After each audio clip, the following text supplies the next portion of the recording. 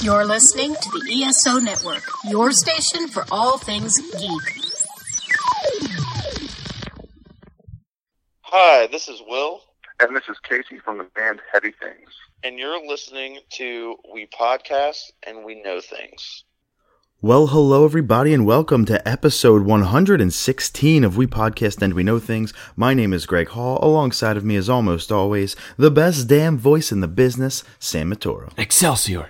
Oh, that's perfect. I kind of was like torn between if you were going to do Pokemon or Stan Lee. No, Stan Lee comes first, my friend. Good. We have a jam-packed show for you today. It might not be the most news ever, but every single piece of news is insanely huge this week. For some reason, every trailer, every review, all of our impressions just happened to come out, and we lost a legend, so we're going to recap all of that this week. But if you're new to the podcast, we are the single source for all of your nerdy news in gaming, TV, film, music, and all things pop culture. We're basically spreading the good word of nerd one episode at a time. So be sure to join the WePod squad by hitting that subscribe or follow button on all of your podcast services like iTunes, Stitcher, Spotify, TuneIn, iHeartRadio, wherever you get your Audible goodness, and make sure to take 1 second, leave us the rating, leave us the review. It does not take long. It's the cheapest and easiest way to help the show grow, and boy howdy do we appreciate it. And remember also to follow us along on social media, on Instagram at We Podcast We Know Things, all one word, on Twitter at We Pod and We Know, all one word. Search us out on Facebook, just type in We Podcast and We Know Things, hit the little thumbs up like button, and then go to WePodcastWeKnowThings.com. If you missed any of that instruction, you can find it all right there. Links to all of our social media and our store. It's getting cold out. You might need a hoodie. Yeah, as I do, since I'm wrapped up in a blanket. I'm wearing a t-shirt, shorts, and no socks, so it works out pretty well that it's 30 degrees outside. Also, you can go to our Patreon there, where every single month you give us a little bit of monetary gains, either $1, $2, $5, whatever you can afford, and then we give you a reward back for that, whether it be e-cards, whether it be monthly weekly shout-outs on the show, whether it be a monthly top 3 that you give us and participate along with us, or $25 gets you on the show for an entire segment of your choice. Or if there's one story you really want to talk about, hell, we'll turn that into a big story, and you can hang out with us and just talk about one thing for 25 minutes. Who cares? But that would be what you get for helping us out. So all of that at WePodcastWeKnowThings.com. Right at the top of the page, there's links to everything if you just do a little bit of a clicky click. Also help us out by going on WeBeGeeksPC.com. We are part of the WeBeGeeks podcast network family. So thanks to Mike over at WeBeGeeks. And then the ESO network, which is ESOPodcast.com. So thanks to Mike and Mike. So Mike and Mike helping us out a lot, putting us in their podcast family rotation. And also now the ESO network is available on like Spotify and all this other stuff with the entire channel feed. So if you don't find us right there, if you're a listener to the ESO network, or if you want to go check them out, hit our Spotify feed, go right to their Spotify feed. Our show's in there. So just more ways to listen to us. Nice and easy. Yeah. So thanks to Mike and Mike for helping everybody grow. We really do appreciate it. We do want to give a quick programming schedule update. It is Thanksgiving week coming up. You are probably hearing this on the 17th, 18th, or 19th of November. But if you're listening to it after, we hope you had a nice Thanksgiving. If not, we are going to drop an episode next Saturday, but next Friday night instead of Saturday. So you're going to get it like 12 to 15 hours earlier than normal. We're going to be recording on Black Friday, not our normal Saturday. Yeah, because we don't shop in that shit. No, we don't shop in that shit. And we can't record on Saturday, so we'll just do it on Friday night. And we'll give you an episode, so you're not going to miss anything. So when you're sitting there, you got all this new stuff from Black Friday. You still got warm soup belly, maybe hot turkey belly. We're still going to be there for you. Just sit back, hands on your tummy, and just listen to the podcast. We appreciate you. Or if you're driving around stuck in traffic or in a mall, put your headphones on, listen to the podcast. We do have our trivia. We have a ton of big stories today. 1, 2, 3, 4, 5 big stories. We're going to go to a quick break. Sam's going to then take over. We're going to start with gaming. We're going to move to movies, TV, music. We have WWE Survivor Series this weekend. Some stories in the other section. Our Patreon shoutouts. Our pick of the week. But I do want to tell a story as well. I'll get into that one right after the trivia. It is 10.5 for Sam, 8.5 for me. Sam, you got a chance to put it away for the third time. Let's see what I can do. All right, I'm going to give you your question first. Let you try to bury me here. There is a character in Marvel Comics named MODOK. I'm not going to ask you what franchise he's in. I'm actually going to ask you what MODOK stands for. However, usually we do it where it's like, You get 1 point if you get the answer straight away, and if you need multiple choice options, I give you half a point. However, I'm not clever enough to come up with 3 additional MODOKs. Yeah. I tried. It did not work out. So I'm just going to say, for a half point, if you need it, I'll give you one of the letters. Yeah, I'm just going to save you the time. I don't really like the character, so I have no idea. So I will just take the wrong answer. I have no idea. Well, I will give you mechanized organism designed only for killing. Yeah. That's MODOK. He's never would have gotten not one of my characters that jumped out at me. Gotcha. So, all right, I get a chance here. Let's do it. In reaction to the Justice League of America, what group of superheroes did Stan Lee bring to life? Reaction to the Justice League? Yeah, Justice League came out in 1960, Brave and the Bold 28. All right, so... They had a rivalry back then? Like, the obvious answer is Avengers, but I feel like you wouldn't do that to me, but you've done it to me where I overthink it, and then I don't give the obvious answer. Like, I'm thinking X-Men, Fantastic Four, or Avengers. But because it's Justice League, my mind's just going to Avengers. You always tell me to trust my gut. I'm going Avengers. Final answer. And I'm wrong. And it's incorrect. Yeah. And it's Fantastic Four. 1961, okay. Fantastic Four. Avengers was 1963. You know, I should have listened to your context clue there with the Justice League being in 1960, because one of my top 3 is 1961 from our Stan Lees that we'll get to in just a moment. Maybe not always listen to your gut. Maybe I should listen to the context clues. But before we get into our the rest of the show, the big stories, I want to tell a story. And this story goes back ages. All the way back before the dawn of time. And if this is your first time listening to the podcast, like, you're welcome. This story hopefully gets you to stay. I got fired up last night, and I really want to talk about it. It will be quick. We have a full show. Go all the way back before the dawn of time to June 12th, 2018. It's just a few months ago.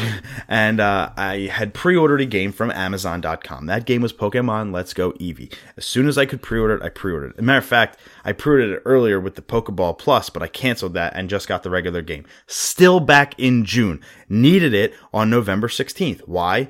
The day it comes out, we do the podcast the next day. I figure I'll stay up all night, get a bunch of awesome impressions, come on the show today on the 17th, and talk about it. Also, I think happy 1 year to the Justice League, I think. Possibly. Yeah, November 17th, I think it came out. But anyways, it was like super, super psyched on this. And, I get it. We're in Pennsylvania. We had a pretty nasty winter storm on Thursday. So I get it that some of the mail carrier stuff and some of like the deliveries are pushed back. Yeah. I understand that. But this is Amazon, right? This is a game I pre-ordered in June and needed last night. Who was delivering it? The USPS or Amazon? Amazon. Okay. And Amazon has failed me before, we'll say. They have. Multiple times with games, they have failed me where I don't get it till Saturday after we record, and I get screwed out of doing the impressions. Mario Kart 8 Deluxe comes to mind. This is the third time. So I'm checking all day yesterday at work. I'm checking. Scheduled for delivery today by 11. It's usually today by 8. So as soon as it said today by 11, I already know. Danger. I already know. I'm in like peril that this is. I'm now freaking out, trying not to be distracted, worrying about Pokemon at 30. Yeah, because I was going to come over, this morning at 6:45 just so I can get my impression so I can put in my 2 cents. Right, and so I see it 11 o'clock. I'm like, you know what? 11 o'clock is acceptable. I know Amazon does deliver later, and maybe they're extending it because of the storm. Which is fine. Would be totally fine. As long as I got it yesterday, I'd be completely complacent. I had a very long day, as always. We all do. We all have our shit. Very long day at work. I come home. I'm ready for this weekend. I didn't have any dinner in the house, so I had to go back out after work and go to the food store and buy dinner. So I'm already kind of pissed off because I'm doing things extra. Yeah. So I'm like, it's 6:30, 6:45. I still haven't eaten dinner at this point, and I still haven't gotten my game. Let me check Amazon again. I check Amazon. And Amazon delivers on Saturdays. Yeah. So you'd think if they delay it, and sometimes Sundays, and if you delay it, you figure just come the next day. I get it. The winter storm. Roads were bad on Thursday. Still doesn't have anything to do with Friday. So I'm just pissed. And it says, new expected shipping date, Wednesday. Oh, Jesus. That is so extra. Though I am so pissed off at this point. I'm like, Wednesday? I have to wait 5 more days? That's ridiculous. Yeah. So I call Amazon immediately, and I'm pissed. I'm like, I said to my wife, and from the other room, I said, they fucked me again. Amazon fucked me again on a video game. I'm like very pissed. And she's like, about what game? I said, don't worry about it, because I don't want to yell Pokemon at 30, you know? So it was just another game they fucked you. Shouldn't be It's embarrassed. the principle of the thing. Like, I was so mad. So she's like, do you want me to go to Best Buy for you? I said, you're not going to go to Best Buy. You're almost 9 months pregnant. You're not going to Best Buy. I will go. I will go to Best Buy. So I call Amazon. I go upstairs in my room because I don't want to yell and have her hear me. It gets a little nasty. And I'm in a field where I can hear these things too. And I never take things out on the person answering the phone personally because it wasn't their fault. Yeah. It was not the person's fault. So I wait upstairs.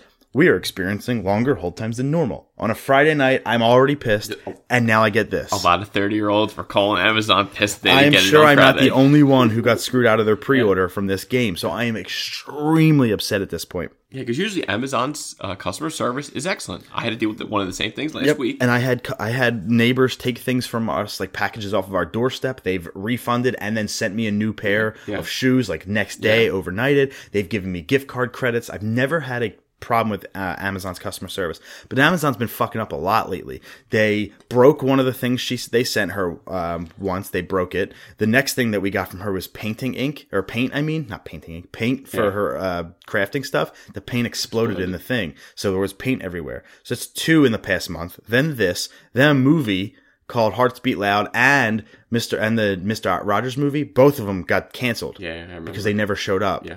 So, like, I am, at this point, this is 5 in the last 2 months, that I'm really, really You're at pissed your about. wit's end. And I call him, and if I hear one more time we're experiencing call volume, I'm going to be furious. Yeah. So I'm like, all right, I'm going to go to Best Buy and hang on the phone at the same time. See which one fucking happens first. Sorry for all the colorful language. And so I get in my car. I don't have any socks on. I got shorts on and a t-shirt. It's bitter cold. It's I'm just 30 pissed. degrees. I'm just driving to Best Buy on the phone on hold. About 3/4 of the way to Best Buy, lady pops on the phone. So, like, awesome. This is great. I finally got a live body after about 20 minutes. So, I'm talking to her. Oh, I'm so sorry to hear that, blah, blah, blah. And I said, and I told her the whole story. I have a radio show tomorrow. Yeah. I really want to do this. I ordered this in June expecting it to be here, and it's not here.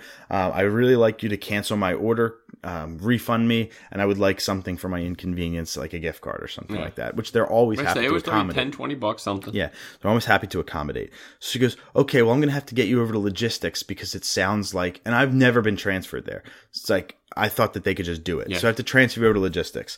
And I'm like, but I'm not looking for the status update on my package. Yeah. Is what she said. Yeah. I know. So from what I understand, you're looking for a status update. No, cancel my order. Cancel it. I want a refund, and I want you to tell me why it's delayed because I ordered it on June 12th. How is this possible? You didn't just get the game yesterday. Yeah. You've had them. So, like, how did this happen? So she goes, oh, no problem. Well, if you want the cancellation, I still have to get you over to logistics. I'm like, now you're effing with me. Now you're just, like, pissing me off. So I was like, okay, what am I going to do? I'm the chump on the phone, So they put me on hold for another 20 minutes. She pops in 3 times during the hold. Mr. Hall, I'm sorry for the long wait. Yep. Okay. That is no problem. Okay. I'm already in Best Buy at this point. So I'm on the phone waiting for someone to come on the phone at Best Buy. I'm walking around. They don't have the display like they normally do of the new game up front. They had Fallout 76. So I didn't get like... That's shocking. So when you first walk in, there was no Pokemon sign. There was no nothing. So I'm like, oh, shit. Like, I'm either way too late or it's buried in the back. Yeah. So I'm literally pacing as fast as I can walk, my fat, waddly ass, walking back to the gaming section, right? I go into the Nintendo section. I'm looking on the shelves. Dude, the Switch games are barren. They had almost nothing on the shelf. No Mario Odyssey, no Legend of Zelda. And at the very bottom, on the right-hand side, there was one copy of Let's Go Eevee. No copies of Let's Go Pikachu. I snatched that motherfucker as fast as I could. And I'm still on hold at this point. And that's the exact game title you wanted. You wanted the Eevee. If they had Pikachu, you would have had to get it. I would have had to get it. But I would have been so pissed because I don't want Pikachu following me. I don't like Pikachu. Yeah. So, but you can get Scyther. So, like, I still would have gotten it. But anyway, I have it in my hand, and I'm still on hold. And I don't want to be the asshole who goes up to the cash register on the phone. I hate those people. I hate being that guy. So I said, what should I do while I'm still on hold here? I'm going to shop around. Yeah. So I haven't been to a Best Buy in a little bit. So I go to the Christmas section, And That hurts for you to even say it. There's already a Christmas section. I've just come around to it. Yeah. I've come around to it. Well, considering there's Christmas decorations all over your house. We've watched a Christmas movie almost every night for the last week and a half. Yeah, I saw you guys were watching Jingle Jingle All the Way. What'd she do? Snap it? Yeah. Jesus Christ. This is what I don't have Snapchat for. I don't know what gets snapped. I'm surprised there was no photo of me watching the Sixers game. I think you were sleeping on one Oh, snap. no, I made it all night. We watched Jingle All the Way while I was watching the Sixers, too. Okay. And so I'm shopping around. I get Bad Moms Christmas. I get Jingle All the Way. I get Home Alone 1 and 2. And I get Fred Claus, all on Blu-ray. Okay. We have them all on DVD. I wanted to upgrade to Blu-ray for all of them. So get them all. None of them are more than like $10, so it was great. And then I'm like, in the $5 section, I find Heavyweights. I used to love that movie with Ben Stiller. Yeah. Pick that up. And I'm walking around, and I'm still on hold at this point. And I look over, and I see Empire Records on Blu-ray. Now, I have Empire Records on Blu-ray, but this was a different cover. So I was like, sweet, cover variant. Let me grab it. You know what was behind it when I went to grab it? For the first time ever, I found That Thing You Do on Blu-ray. Yeah, this had to be just released. Never knew they even released it on Blu-ray. Yeah, this had to be just released. I have no idea. It could have been released in like 2013, 14, 15, 16, 17. I didn't know because I could never find it anywhere. But it was behind Empire Records, which was one of my other favorite movies.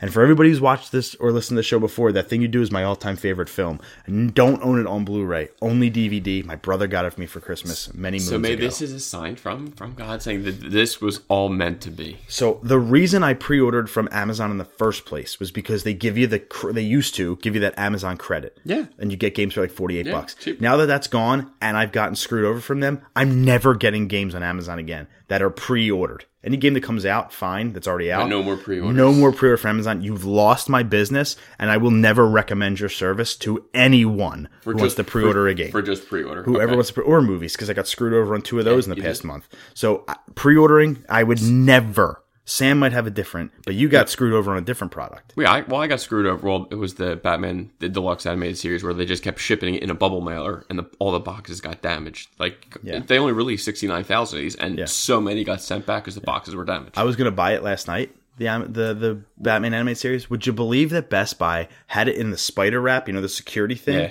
They had it wrapped. It was squishing the box. That sucks. So it was damaged box. I was like, why would you spider wrap this? Put it in the plastic case. I know now, after all the complaints that Amazon got, they are now shipping it in boxes. About time. They only had to lose probably thousands of them. So I am just like beyond pissed because now I got to spend $12 more on this game, 13 after tax, that I wouldn't have to have spent. So I said to the lady who I finally got on the phone, she goes, "Oh, I was on the phone with the other person that you were originally talking to. She told me your whole story. I'm so sorry about that." And I'm like, "Oh, thank God I don't have to tell my story again." So yeah, that's what happened. She goes, "Excuse me?" I said, "She told you the story?" She goes, "Well, she said you were just looking for a status update on your package." Oh my God.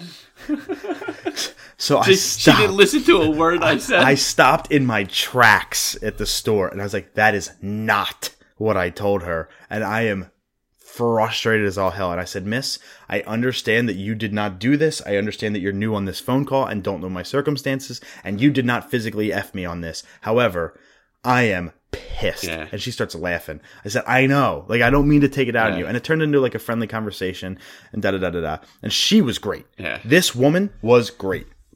The other one, go back and listen to the tapes and fire this lady. She needs a call review pronto. I am pissed, right? So then she listens to my story. She says, "Congratulations on your show. What's it called? I'd love to listen to it." Butters you up a little bit. Yeah, right? And she's like, "I went ahead and I stopped it coming." And I was like, "I'm at Best Buy right now buying what you promised me I'd have. Yeah. This is ridiculous. I shouldn't have to have done this." And so she's like, "You're right. I'm going to give you a credit for your account. I just sent you an email over to metsuck35@yahoo.com, blah, blah, blah, blah, blah." And I'm like, "All right, appreciate you. Thanks a lot." And I pay for it. It's like $100 for everything. I pay for it. I come home and I tell my wife the story. I text you about it. Game. Amazon F'd me. No game. And you're like, "Oh shit." I'm like, "But I got it."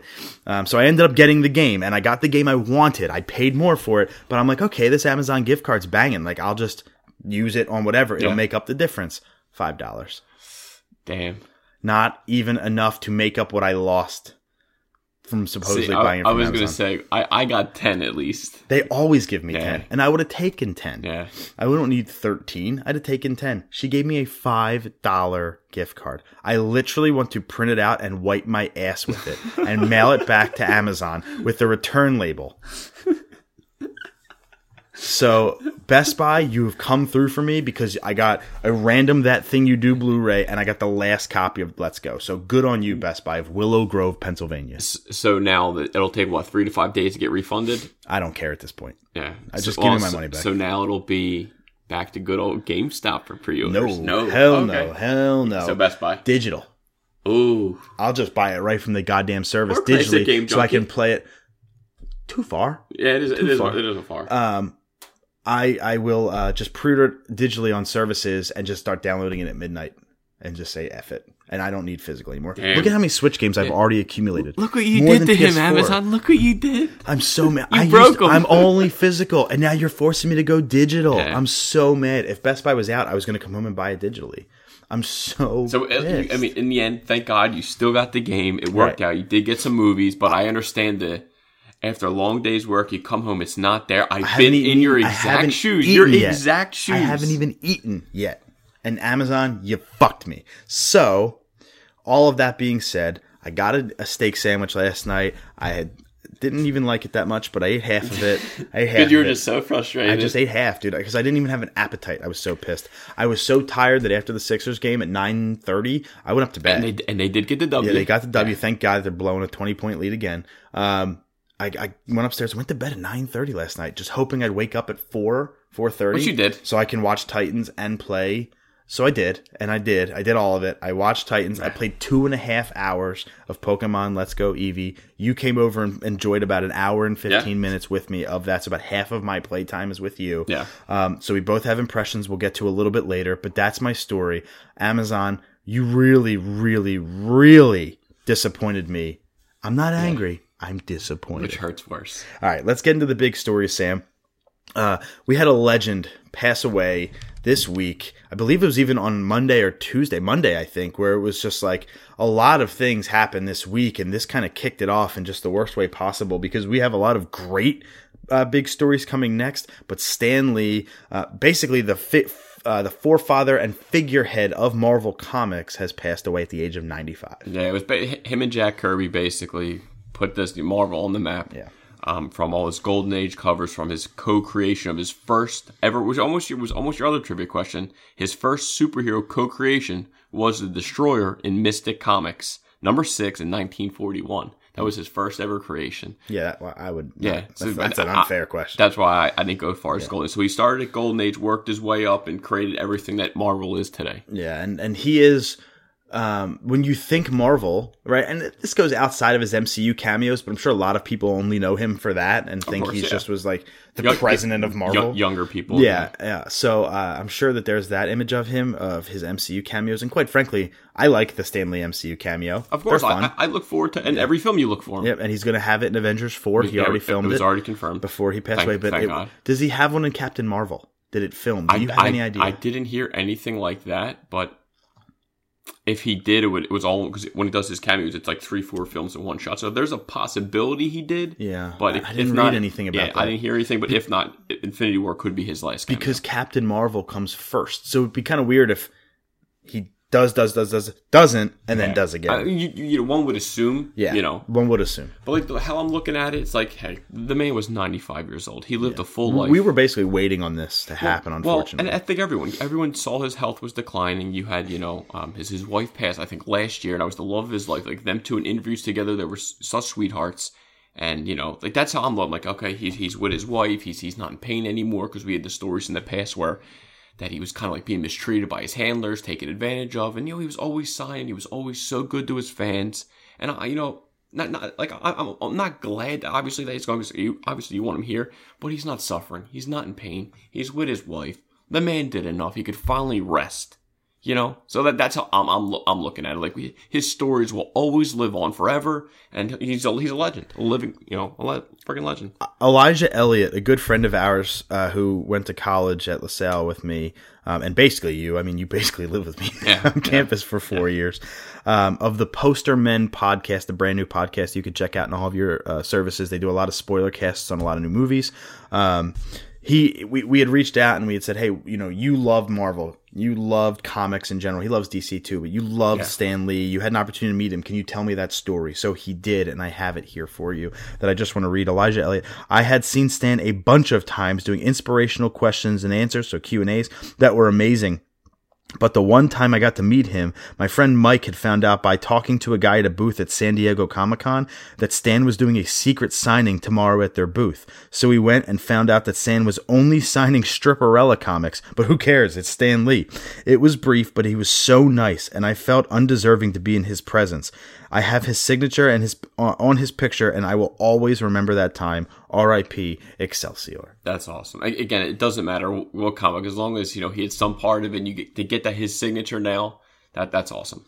Yeah, and you know what? We wanted to dedicate our top 3 this week to our top 3 characters created, at least in part, by Stan Lee across his entire catalog.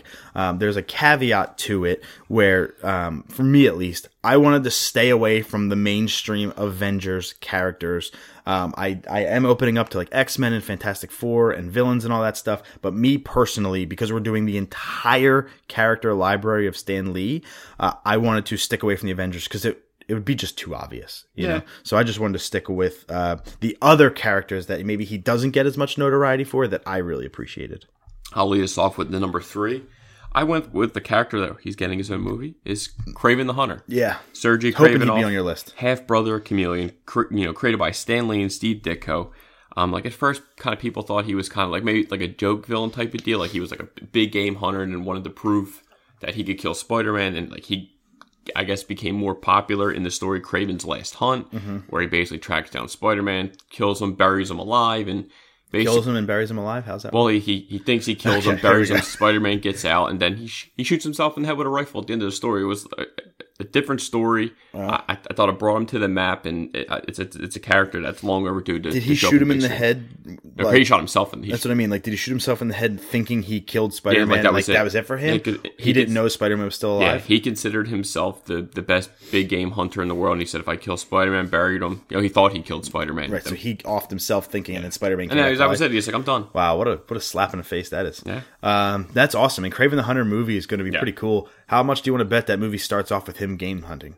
It better. It better. In the as long as I see him with his mane, with his his fur around him, that's all I need to see. Yeah, I think that might be, maybe that's how the movie starts, with him killing the lion that he got. And the movie is, the film, it said it draws inspiration from Kraven's Last Hunt. Yeah, that's cool too, man. That's really cool. So that's even going to be neater that this film's going to be centered around that. But Kraven the Hunter, really cool villain. I like his backstory. It's not your typical backstory. My number 3, I went with one hero, one side character, and one villain. Not on purpose. It's just how it went. My number 3 is a part of the Fantastic Four, 1961, Jack Kirby and Stan Lee, The Thing. That's my number 2. Oh, is it really? I love The Thing. Out of all the Fantastic Four, he always stood out to me. Yeah. And obviously, he's a rock monster. Yeah, between that, I remember having his action figure as a kid, and I loved his "It's Clobber Time" catchphrase. Yeah, he was one of my tag team champions. I loved everything he was in except the new reboot, because that was terrible. I would argue he was not great either in the 2 live actions before that. He was good. He was the best one. He was the best one. I like Michael Jessica Chiklis. Alba's sexy, but Michael Chiklis was good. I won't thought say he did a good job. I liked it. Yeah. I would say, okay, I say much better in the first one than in the sequel.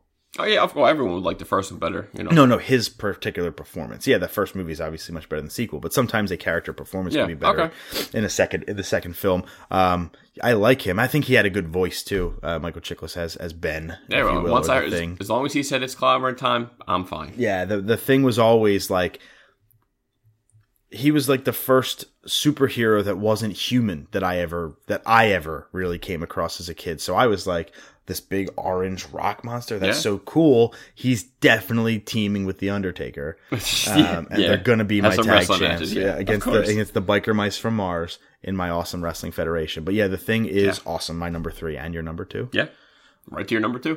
Wow. Okay, my number 2, Steve Ditko and Stan Lee in 1963. My boy, a new podcaster, J. Jonah Jameson. Oh wow, I love him. Do you know why? From the movies, J.K. Simmons. Sure, he was great. J.K. Simmons was awesome. Amazing. He brought that character to life. I was a journalism major. I always found newspapers fascinating. I still do, even though they're a dying art form. And so I, again, attached myself to Spider-Man from the Daily Bugle. Yeah. I just really enjoy newspaper medium. And when you have this heel, horrible guy who's hilarious in every way, who runs a newspaper, I think to myself, I could be an asshole and still run a newspaper. I'm in. But he was always the comic relief to me. He was always the person who brought the story back down. Like, he got the levity, kind of out of the situation and kind of brightened it up a little bit with his humor. And then the original Spider-Man trilogy, Simmons just killed it in the role, just killed it, I agree. Especially in the first one. And he is the character I remember most from all 3 of those films besides my number 1. Okay. My number 1 goes just from being a kid. I have to go to Hulk. Just growing up, me and my dad always watched the 1970s television series. Lou Ferrigno? With Bill Bixby as Bruce Banner, Lou Ferrigno as the Hulk. I mean, what kid wouldn't love a freaking big green monster? Obviously, it was Stan Lee and Jack Kirby. And did you know his first comic appearance, he was not green?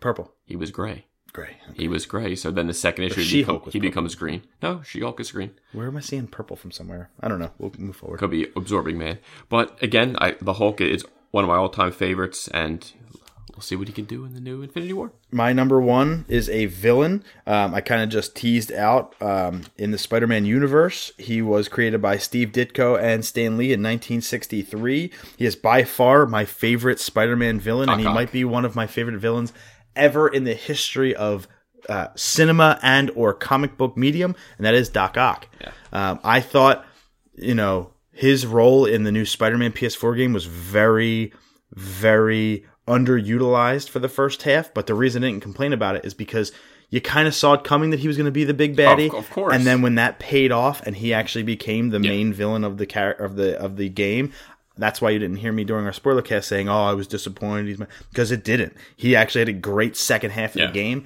and the first half with him just being in a lab and you kind of doing small tasks for him, and him, with the robot arm and kind of figuring it out, was brilliant. Now when I look at that setup, very good arc in the game too. But you weren't a huge fan of the final fight scene with him, right? It was. I did it like 15, 20 times. Like there was a part you had trouble then. Yeah, I had some trouble with it. I didn't have trouble. I didn't get it for a second when it starts out, and then you have to climb, and you have to swing around like the building, and throw stuff at him, I just wasn't grabbing it a lot. So it did take me a little longer than most to get that fight over with. Even though he should be dead, back broken, way dead. Yeah. Now he's just in a jail cell, but perfectly fine, walking fine. Okay, exactly, just like War Machine. Yeah. But crutches. But anyway, I think that sets him up to do something, break out in the second game, and still be a part of that. And Spider-Man 2 is my favorite Spider-Man movie of the original trilogy, and he was just so damn good. Doc Ock, my easy number 1. Well, Stanley. Yeah, rest in peace, sir. Yeah, man, we're gonna miss you. What? I think they say that his like last character ever was like a superhero he created with his granddaughter or something. I believe it was I thought it was his daughter. That it was one of it. Dirt Man. Something. Yeah, I think it was Dirt Man. That his daughter's probably 50, so 60, I think probably if granddaughter. I'm not mistaken, I did a little reading. I believe she said that she's still kind of fleshing it out and finishing it up. So, but that'll be considered the last character that he co-created. If you have any Stan Lee comments that you want to make, or that any stories you want to share, hit us up on Twitter at WePodAndWeKnow, or post it on our Facebook. We'll read it on the show or we'll retweet it, whatever. We just want to make sure that everybody who had a memory of Stan Lee gets to talk about it. So with that being said, really want to dive into, really can't wait to talk about the Detective Pikachu trailer that came out either that day or the next day. And boy, what a wild ride. Yeah, it was not what I was expecting when they first announced that this movie was being made. It was almost, I guess, the complete opposite of what I was thinking. I mean, one off the bat would you can say Pikachu's voice. We had like a stone cold bet that Ryan Reynolds wasn't just going to do Ryan Reynolds. You know, it's not Pikapool because it sounds like Pikapool. Yeah. And I just wanted. I'm like, is he Pikachu or is he waiting tables at a restaurant? Yeah. Like, what Ryan Reynolds are we getting here? You know, and I wanted that raspy Pikachu. I think with now understanding the tone of the film, it does make sense to just have Ryan Reynolds. Yeah, it does, and you know, I get. They're not taking this movie very seriously, and I love that. Yeah, which is, you know, after thinking about it, it's like, you know what, okay, I think they made the right move. I think they did too. Because if you had in this fun, colorful, open world full of like fluffy, hairy, fuzzy Pokemon and lizard skin Charizards, like to have Ryan Reynolds be like this with a pack of Marlboros, I don't think it would have fit the tone that they were going for. This is a wacky, fun, quite frankly, after multiple viewings, really, really good Pokemon first live action movie go around. And I want to know though, because we were not together when we watched it for the first time. What was your initial reaction, truthfully, when you saw that truthfully, trailer? I said, shit, like this looks way better than what I thought originally I was expecting. I don't know. I wasn't even really looking forward to it, to be honest. I was like, Detective Pikachu, really? But then after seeing the trailer, they got my money. That quick. And I watched it, I think, at least 3 times. When you saw Pikachu for the first time and he was fuzzy, looked just like a stuffed animal, what was your reaction? I kind of laughed. And I'm thinking, like, how else are they going to make Pikachu look? Yeah, that's kind of what it is. Like, do you want him to be like leathery skinned? Yeah. And no, it wouldn't fit. I think he looked way better than I was imagining. Mm-hmm. I mean, he looked like a Build-A-Bear. Yeah. Like Build-A-Bear could capitalize on this trailer alone and start selling these realistic Pokemon. Like Jigglypuff had all the hair too. We want to continue to deep dive into the trailer itself. However, we do have some comments. We have more comments about the trailer than Stan Lee, which just tells you about the trailer. Well, like how crazy at least it was. with Stan Lee, a lot of people kind of were just posting on their own pages, either posting their books that they got signed by him or posting the pictures from cons. John Mayo, a good friend of ours, amazing. A live-action Pokemon movie with Ryan Reynolds and Pikachu. Never thought I'd see the day. Oh So Asian. Is that Sam? Yeah, it is. Sam Reimer, twitch.tv/MyKnifeYourLife, one of our patrons. I couldn't be more excited. I think this may be the start to an awesome set of years in a live-action Pokemon universe, and I have been waiting for it my whole life. I could not agree with sounds you about right. anymore, my friend. I actually replied, we can't love this comment enough. Then we have our buddy Anthony Pinto at War Room Pinto. Yeah, I don't know about you guys, but I've never even seen Toy Story 3. I'm not trying to watch a kids movie and cry. I'll watch the Eagles if I need to cry. That was on our meme of the Toy Story 4 trailer with the guy's head turned around looking at Pikachu. But about the movie, he said, and continuing, I love the odd approach to this Pokemon movie, taking risks. And I agree with all of that. Yeah. That entire sentiment from everybody that said something about that trailer is dead on. Yeah. I'm going to name, there was over 60 Pokemon in the trailer. Yeah, I saw the list at a couple places. I'm going to name just a couple, and I just want your opinion of how they looked when you saw them for the first time. Bulbasaur, when he was crossing the lake. That was okay. It was just okay. It didn't look wonderful to me. It was just okay. Greninja. I never was a fan of that. I think you always like Greninja. I don't know. Greninja's amazing. And it's like the most popular Pokemon in Japan right now. Yeah, and I just okay. I just thought it was okay. Well, it's in Smash too, but I thought they looked great. And they look to be the villains of the film, which is really cool. Jigglypuff. I laughed when I saw Jigglypuff. I did. I liked it. And then it puffed up a little bit, and it even had its little microphone, and it put everybody to sleep. I liked it. In the background of the bar, there's people passed out sleeping, which was a great. I liked it. As you say, it was a nice touch. This one's a mixed bag, if you will. This is the one that I'm not a fan of. Charizard. I knew you were going to say it. I know, and I was kind of okay with it. And I don't know, I was okay with it. This part, okay. The body, I mean, it's got a 6-pack, which is weird. The body's okay. That face, it looks so fake. They're trying to give me the lizard look. Like, that's what this is trying to be. A scaly lizard. I thought he was better than Greninja. It's not hitting for me. The one scene where he does a flamethrower attack when he's just standing there doesn't look great. When Pikachu's falling and it's like flying up to its mouth to end, that is okay. That looks pretty good. But Charizard's the one that I'm like, okay, I'm going to have to get used to it, but I'm cool with it. Mr. Mime. Great. I thought this was the best scene. One of the best. I thought this was one of the best scenes, if not the best scene in the trailer, where they're interrogating him. Easy. And he's just like, Yeah, and you guys easily can't one of see the it, best. but he's miming all this stuff, and he mimes a box, and Pikachu jumps into the box. That's not how I saw that one going. Yeah, he definitely looks great. Exactly how you would expect a live Mr. Mime to look. And then your new boy, apparently, Psyduck. Did you see the screenshot I took when he was in the backpack? And I was talking to a couple people, it was like, it had like the Fear and Loathing vibe. I'm like, yeah, I see that. And like, he obviously looks a little crazy, like gooped out. I don't know the word, but I liked it. Yeah, me too. Psyduck looks fun. And that's Junichi Masuda, who is the producer of Pokemon and one of the guys who created it. It's his favorite Pokemon. Oh, is it so really? of course he's going to make Psyduck, it. a dumb Pokemon. Of course, Psyduck is going to make it into the film because they gotta appease. Hey, as long as he's in the backpack, sold. There were other ones in there. We don't got to go into all of them, but there was actually a Squirtle that was held hostage, and you can kind of see it there. There was Bravery and I think Browlet or something like that, who is its small form. It's like the American Eagle with the red, white, and blue. There was a ton of Pokemon throughout the entire thing. I didn't see like an Onyx or a Geodude. I was interested and I'm sure to see what there's going to be more Pokemon. They just wanted to tease a little bit, and I'm sure there was a Venusaur in the background of one of the shots. I would love to see what Heracross, Pinsir, and Scyther look like. I thought you were going to say Blastoise. Or like Electabuzz. Would love to see what Electabuzz. I can imagine him on like power lines fixing them. I would see him looks like similar to Pikachu type of deal. No, not Fuzzy. Well, no, Fuzzy. Totally That's Fuzzy. how I would look. Yeah. What about Magmar with the flame body and a duck? Yeah. It's just a fire duck. Yeah. What I really like about this is this movie's going to take place in Rhyme City, which is not in Pokemon lore.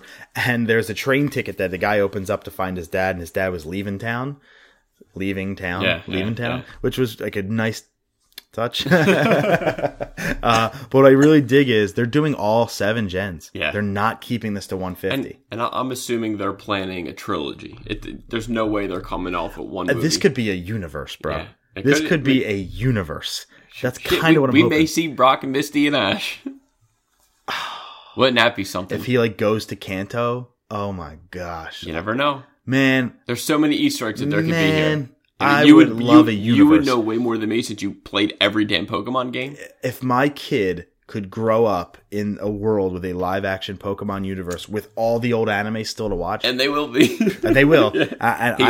I'm going to hopefully influence them in the correct direction. I'm sure you're love and embrace right. All 800, just starting not with just red. 151. Not just 151. Anything else about the trailer that stuck out to you? Not just again. I'm okay with Ryan Reynolds, the actor, the Justice or not David Justice, baseball player. I think his name's Justice something, but I was okay with it. I think everything there looked good. You said you were just kind of with the movie before, kind of like a 3 or 4. Where are you at now? Opening weekend, I'm saying it. Yeah, good. Me too. And I think I'm going to try and go that Thursday because it is May. Yeah, me and Dom were already talking like, yeah, we're going opening weekend. I was like, all right, cool. Yeah, cool, man. And I'm happy that a lot of people are taking well to this. The Pokemon crowd I haven't heard too much negative. Of course, you're always going to get the people online. It's just inevitable. I think the negative was really early on, and then because it became so memey that, like, everybody, if it's a good meme, they turn it around and they love it. All of a like Gritty. Yeah. I was one of them. Yeah. So, like, that's the culture we live in, and I subscribe to that for Gritty, and that's what the internet's like, okay, dude, we're getting crushed right now. Everybody loves it. Our hate trolls are like running back to their caves. Yeah, we'll just kind of go along with it. So good universe, good story. Excited for the setup. Devil May Cry is getting an animated series that's in the same universe as Castlevania from the same producer, Adi Shankar, and they're forming the Bootleg universe. Yeah, I saw the IGN. He did like it was only like a minute or 2 minute little interview thing. Yeah, like star paint on his face. Yeah, it was. He's always out there a little bit, and he has fun with it. And just to know, like, yeah, we know that there was a Devil May Cry. There was a little animated series, I think, a couple years ago, which was one season, which was okay. Well, it wasn't bad by any means. But to know that it's in the same universe as Castlevania, and they could cross over, show up in this, whatever. But knowing that you're going to get a Devil May Cry show on Netflix, Castlevania's coming back with season 3. I'm not sure if I ever asked you this before, but I'm almost positive I did. Do you know what game Devil May Cry was supposed to be before they spun it off into Devil May Cry? Wasn't it like off Resident Evil? Mm-hmm. Yeah, that's what I thought. It was supposed to be in the Resident Evil universe, and then they just spun it off in Devil May Cry. Which thank God they did. And I think originally they said, we'll just keep it in that universe. Yeah. But then it became too much, and they just separated it out to be its own thing. Capcom went their own way. So now you can reintroduce it to this Castlevania universe, which is amazing. Yeah, this 100%. Brand new anime Castlevania universe. Now, what they did was they totally totally swerved us because everyone and their mother thought this was going to be Legend of Zelda. Yeah. And that was the news 2 weeks ago that we dropped, and that was the rumors for the last 2 weeks. And then all of a sudden, 4 o'clock yesterday, boom, it drops that it's Devil May Cry. And I don't think I ever felt your hype through a text message as much as that text message. And I believe it was Jackie Jing that was interviewing, and she kind of says, like, we heard that it possibly could have been a link, could you tell us that? And he didn't say anything else. He just said, like, that's all I have. The only other big news I have is, bam, it's a crossover. Yeah, and they're forming a universe called the Bootleg Universe. Yep. They do not know... they did not announce when it's coming out, if it's going to be Dante, if it's going to be Nero. I'm assuming it's both. I would like, obviously, to me, you have to have Dante. I would like to see Trish. And one thing I did tweet at him, I was like, please include his devil trigger. Show his devil form, please. I would imagine that's going to happen. I hope. I would imagine that Simon Belmont, was only one of the games. I would imagine that a Belmont, Trevor, one of them. Yeah. We could get more in season 3. A Belmont will eventually fight him as thinking he is the devil, and then they will be like, "What? I'm not the devil." Kind of like Hiei. Or you're going to have, assuming that it's just a matter of time, it's going to be Dante versus Alucard. 100%. That'd be sick. 100%. 100%. Can't wait. You're so excited. Oh, of course. I mean, Castlevania was freaking awesome. I can't. Thank God they got signed for season 3, and then to throw in Devil May Cry, one of my favorite game franchise. Watch this come out in April with Game of Thrones and Avengers. There's no way it's that fast. I would love it. This is probably 19. Early 2020. I would love it late 19, but I'll take an early 2020. I think we're probably going to get early 2020, but anime can come out quickly. Castlevania was kind of quick and they can do it. He's fast. He's on point. Like, and he's just to see his excitement. It just makes you to me. I thrive on enthusiasm, so I was sold. How many followers do you think he has on Twitter? Not many. 17,000. Yeah, not many. 17,000. I think 17.6. Oh, I think his will slowly start to rise after this. Yeah, well, if it didn't already, it's on its way up. But yeah, Adi Shankar, hey, come on a podcast. Let's switch it into gear. Let's talk about the game. So I told the story. We did a Detective Pikachu trailer. So we already did 2 Pokemon stories today. Let's just dive into our impressions of Pokemon Let's Go Eevee on the Nintendo Switch. I have the review for it, so we'll read the review. Yeah. And then we'll do our normal thing. Hey, do we agree with this review? Or, this will all be spoiler free. I mean, if you've played Yellow, you kind of have an idea. But we'll talk about what we agree with in the review, and then we'll just talk about our experience with the game so far after 1 badge we just got out of Mount Moon. Returning to Kanto in Pokemon Let's Go Pikachu or Eevee is almost as much fun as heartwarming as I'd hoped it would be with its fresh, colorful design and new mechanics. Pikachu and Eevee are adorable, overpowered leads with the capability to learn some incredible moves, and they feel special in both in and out of battle. The Pokemon Go catching system is a more relaxing way to fill out your Pokédex and grind for experience, and I never felt like I was missing out on battles because of it. Kanto is littered with charismatic trainers ready to fight. Some irritating UI design and issues with its motion controls add up to be a minor annoyance, but the addicting capture cycle and great challenges in the post-game keep me coming back to play. 9-0. Lower. 8-0. 8-3. Okay. Great. I will highlight some of this review. Because we only played a little bit. We're not that far. I have played 2.5 hours. You have played about half of that, 2.5 hours. I actually let you go through Mount Moon by yourself and fight the 2 trainers that went up to Brock. Key experiences in my playthrough. Yeah. I'm letting you just have because I wanted wanted you to experience it without co-op with you, just doing your thing back in Kanto for the first time in a while. And the mechanics, it took like a second just to kind of get used to the Pokeball thing, but I think I caught on pretty fair, pretty easy. Got used to the one-handed control. How's that for you? Instead of a 2-handed controller, you're using one Joy-Con with one hand. You just maybe need like 10-15 minutes just to kind of I think the Mount Moon was like the perfect spot for me. So like maneuvering through like Geodudes and people like that, like to get the mechanics right, to get like the potions, the Pokeballs. Dude, for what I played, I really enjoyed it. So it says here, the Pokemon Go catching system is a more relaxing way to fill out the Pokedex and grind for experience. I never felt like I was missing out on battling because of it. You had the opportunity to catch a bunch of wild Pokemon. You now see that catching them actually levels you up. All your Pokemon because there's no chance to battle wild Pokemon. Everyone gets the experience share. So and you cannot turn that off. Yeah. So you've seen that, and you now have played a million Pokemon games, so you know what to battle, and now you've just catch it, just like in Go. It was like a hybrid How's it of both. work? I think it was a hybrid of both, and again, like there's been, at least in this game, there's been more like trainer battle, like people to battle more. Like what was the one guy? The coach trainer. Yeah, like the coach trainer. So there's a couple more people there that weren't in the other games. I mean, just the wild system though. Like you're used to playing it when you battle and then catch, or you battle, kill, and get experience. There's no opportunity to battle. Do you miss it? I mean, I guess a little bit because I like battling the Pokemon. Sure. It was just in my head, in my old school ways of thinking. That's how I battle. That's how I get more experience. That's how at least like if I didn't know a new Pokemon, that's how I knew what their attacks. Like, oh sure, I don't even know what this attack is. Let me see what it does. Right. But obviously now you have to wait until you battle the guys again. That's true. That's actually really. I didn't think about that.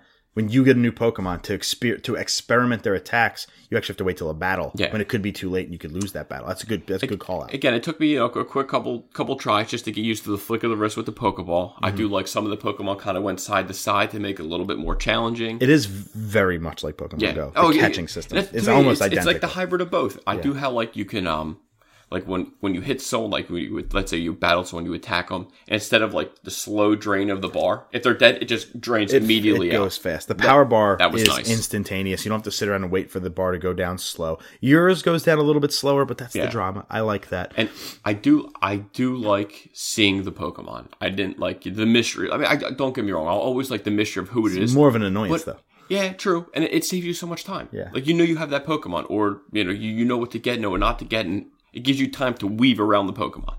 I will say that I went into this saying I would like the option to turn it off and get random encounters. I still would like that. I still would like that option. I think if given the option, I think I would totally go for this new system. I am falling in love. Yeah. I'm falling in love with the But Pokemon just having the option, I think would be cool. But I'm sure it'd probably be a bitch to kind of do it. It's not good for my like OCD tendencies to whereas like I need to do everything in a game. I need to do all the side missions. And knowing that Pokemon are in this forest or over here, that you would just keep scrolling around, running into randoms. Every time I walk by a Pokemon on my map in the new game, I'm like, I could have caught it. When I first got it and I went out of Pallet Town, there were 2 Pidgeys, a Rattata, and a Bellsprout just sitting there. I was like, I'm getting all of it. Like, I'm not stopping. You have to. If you don't have the Pokemon and you see him walk around, you're going to get it. No, I mean, even if I have it. Oh, okay. Like, I'm still, I have this tendency to just want to clean up the screen and whatever's on there, get rid of. So, like, if I see 6 Geodudes and I already have one, I'm like, shit. Do I go past it or does like my mind not let me? Yeah. Now, for people like me who have that tendency to literally got to catch them all, that kind of OCD tendency, they did something cool with the catch system that I love, love, love. So instead of Pokemon Go where you swipe your finger, you get the Pokemon, you get 3 candy or 6, whatever. You get 3 candy and the candy goes towards leveling up. And then when you get 12, 25, 50 or 100 or 400 candy, you can hit the evolve button and boom. Candy in this game works differently. Candy now, goes from Professor Oak. He gives you the candy and you can actually use that to increase your stats. So like you'll get speed candy, or quick candy. It goes to your speed. You get mighty candy. It goes to your attack. So you can actually assign them to whatever Pokemon you want. Which is cool. And if you give him enough of one kind of Pokemon, you'll get that Pokemon's, personal candy, which powers up all their stats. So it is a cool way to kind of level up and give your stats a boost.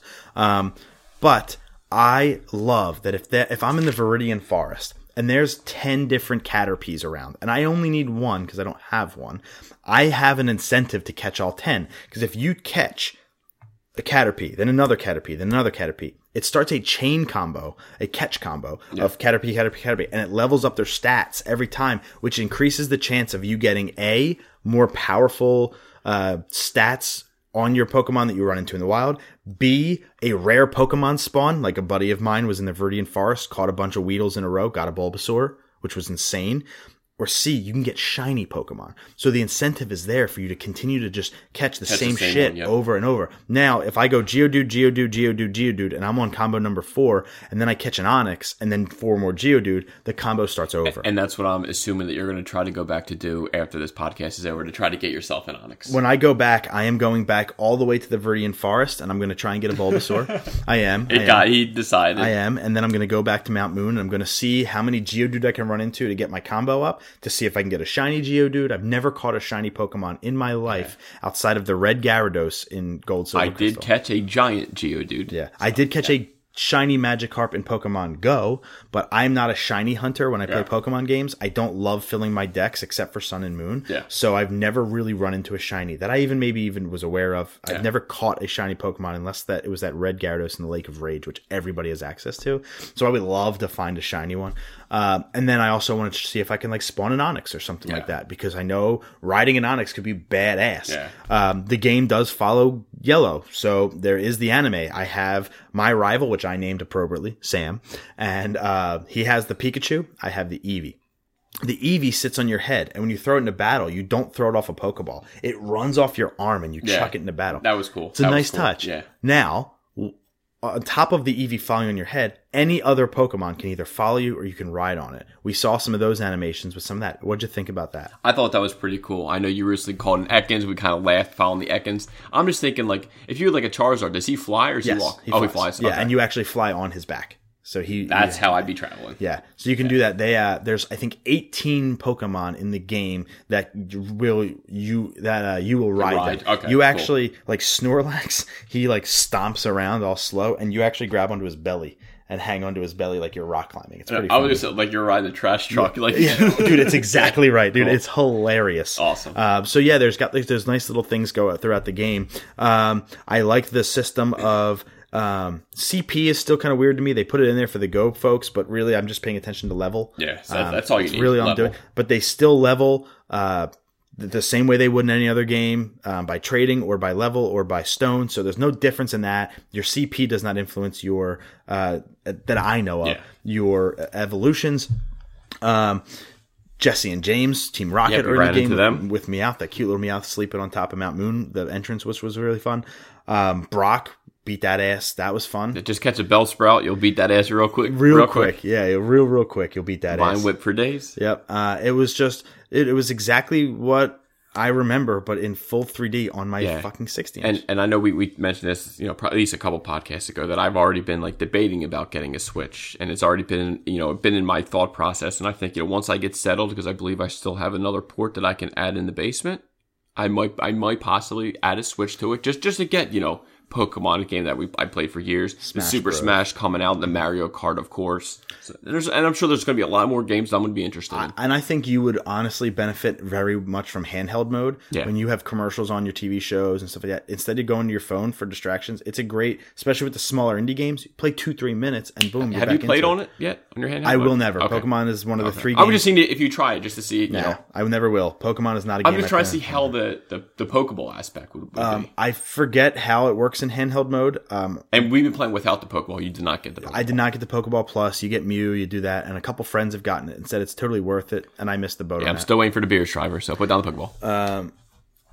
These are the 6 type of characters you can, or 8, you can, customize yourself. You're not just boy, girl. Yeah. You can be different hairs and stuff like that. Which is cool. Yeah, which is really cool. Professor Oak is in it with his little Cubone. Still looks the same. It looks great. Like, there's me and Sam, our rival fight. So it's just a lot of fun. Overall, there's one more mechanic I wanted to talk about real quick, and that is instantaneous drop in, drop out co-op.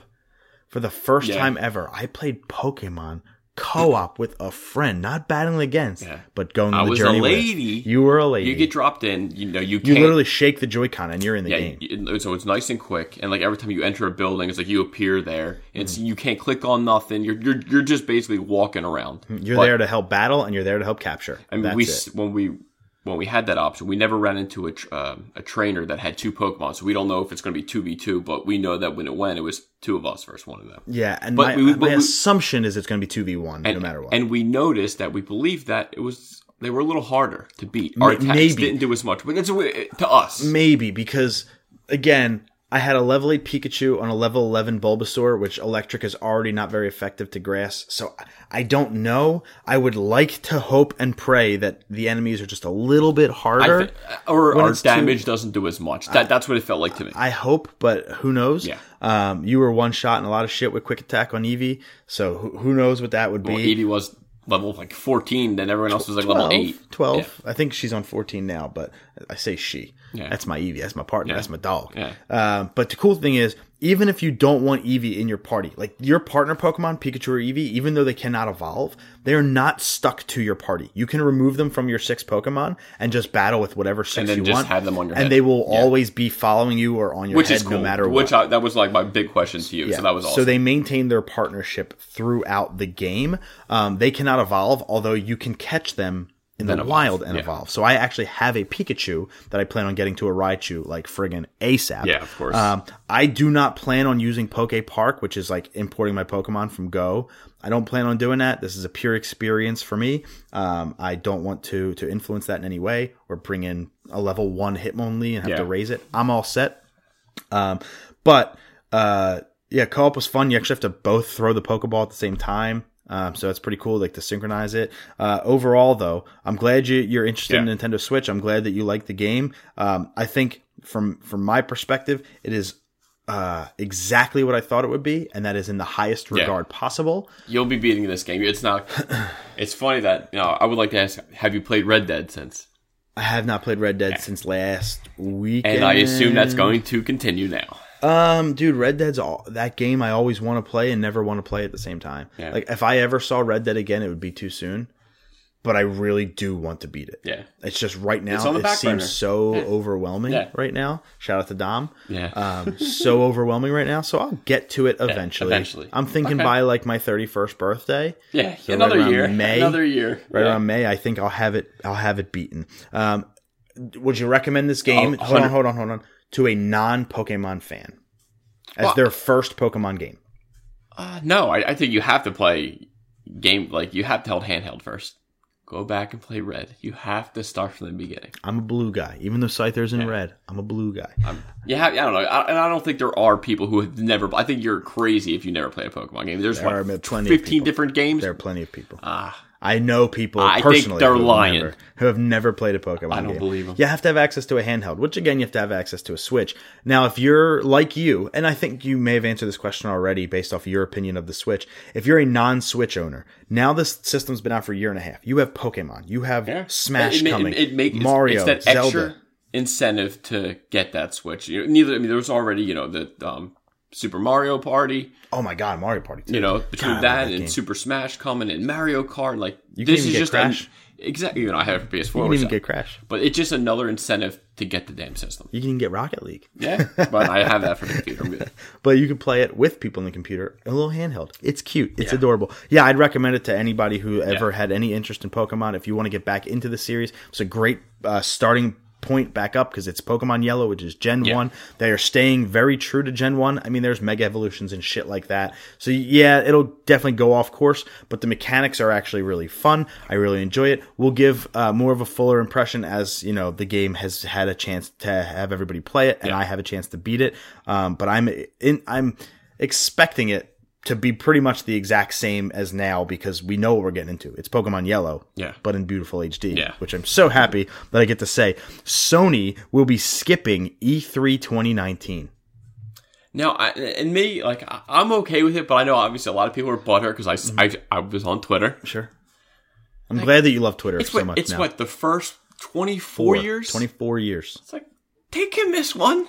The world's not going to end. I think the last time they missed it was when a year before they announced the PS1. Yeah, so it's like, guys, they're building something. Maybe they don't have enough to... They don't have anything to show. Exactly. So there's no more PS4 exclusives coming out after the ones that have already been announced. PS4's already doing great. It's selling good. Games are doing good. 86 million. Let them relax. Sit back. It's time for Xbox to step up. This is their time to shine. And Nintendo. Exactly. Nintendo's not skipping it either. They're not, but they have stuff. They're still coming in fresh. PlayStation's on the back end. They're working on that PS5. Yeah, and they are also skipping their own PSX this year. So we are not going to hear from Sony about anything new till potentially either a random press conference, like how they announced the PS4, was in March, which could happen, but I'd say probably not. Or they could have to wait all the way till PSX 2019, which is in December. Good. 13 more months after a very disappointing E3 from them. Keep people guessing. Well, this PS4 is done. Yeah, that's what I'm saying. We're not getting... It did its job. Death Stranding, Spider-Man, Ghost of Tsushima, Last of Us Part 2, and Did I say Spider-Man? Yeah. Resident Evil 2. Yeah. Those are the big 5 that Sony said we're finishing out the life cycle of this thing with those 5 games. And I think that's 1, fine. 2, 3 of them aren't out yet. Right? So Ghost of Tsushima, not out yet. Yep. Death Stranding, not out yet. Last of Us Remastered. And we still have... not out yet. God damn it. Everyone's in it. Yusuke... Jump Force? Jump Force. That's not an exclusive. I'm just saying, it's still another game coming to PS4. It's not an exclusive. So now you have like these big 5, 6 games coming from PlayStation.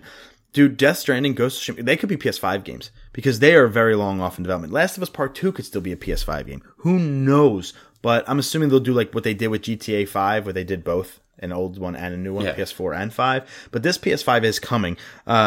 We know that. They've already said that they're working on it. Yeah. They've been working on it since the day one of the PS4. They said 5 and 6 was already in development, so this is no surprise. Yeah, and so they just really have nothing to show here. I wrote down here my Nintendo theory, Greg's Nintendo theory. I left it vague. Nintendo, for E3, they have a booth. Yeah. They have awesome games. But do they do a live press conference like Xbox and Sony usually do? They have their own, though. They do that direct. Yeah. They do a Nintendo Direct. PlayStation just did the PS1 Classic, which is what? A mini console, just like Nintendo did. What if Sony says, instead of this huge production, this insanely giant thing in some theater with that could go wrong, with live scripts and all this shit, what if we said, fuck it, we're the biggest company, we can flex our muscle, we'll do a PlayStation Direct from now on instead of a big press conference. It can be scripted, it can be kept to time, it can have multiple takes so you get it right, you can get all the jam-packed information, and people would get hyped if every quarter you just dropped a little one to let us know that would hurt E3. Oh yeah, but E3 can fucking suck a dick. Yeah. Like E3 blows. Let me just point that out. The only good things about E3 are the press conferences. Yeah. That is it. And I am a consumer, not a journalist. Yeah. So that's my thought, who has never been to an E3.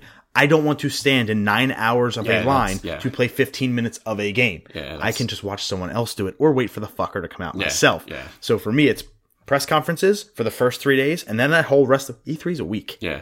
But no one cares because they only care about the first 3 days. Exactly. So once Nintendo's done on Tuesday at 12, nobody cares at all. So why wouldn't PlayStation have a great booth, and their booth's always right next to Nintendo, continue that tradition in the future, but move towards a Direct where people, dude, you would have freaking hundreds of thousands of people watching that shit on YouTube. And knowing that it's all you. And all eyes on you, not for Nintendo, Xbox. And you can make it yours. No distractions, no F-ups from live TV, no awkward performances from celebrities that shouldn't really be on stage. You can just do it your way. And then Xbox can see that, and then Xbox will start doing it. If I lived in a world where Nintendo, Xbox, and Sony all gave direct style presentations once a quarter, that means I would get once a month something from everybody. Something new, From everybody. 1 month Nintendo, next month PlayStation, next month Xbox, then Nintendo, then Sony, then Xbox. Every month we'd get one.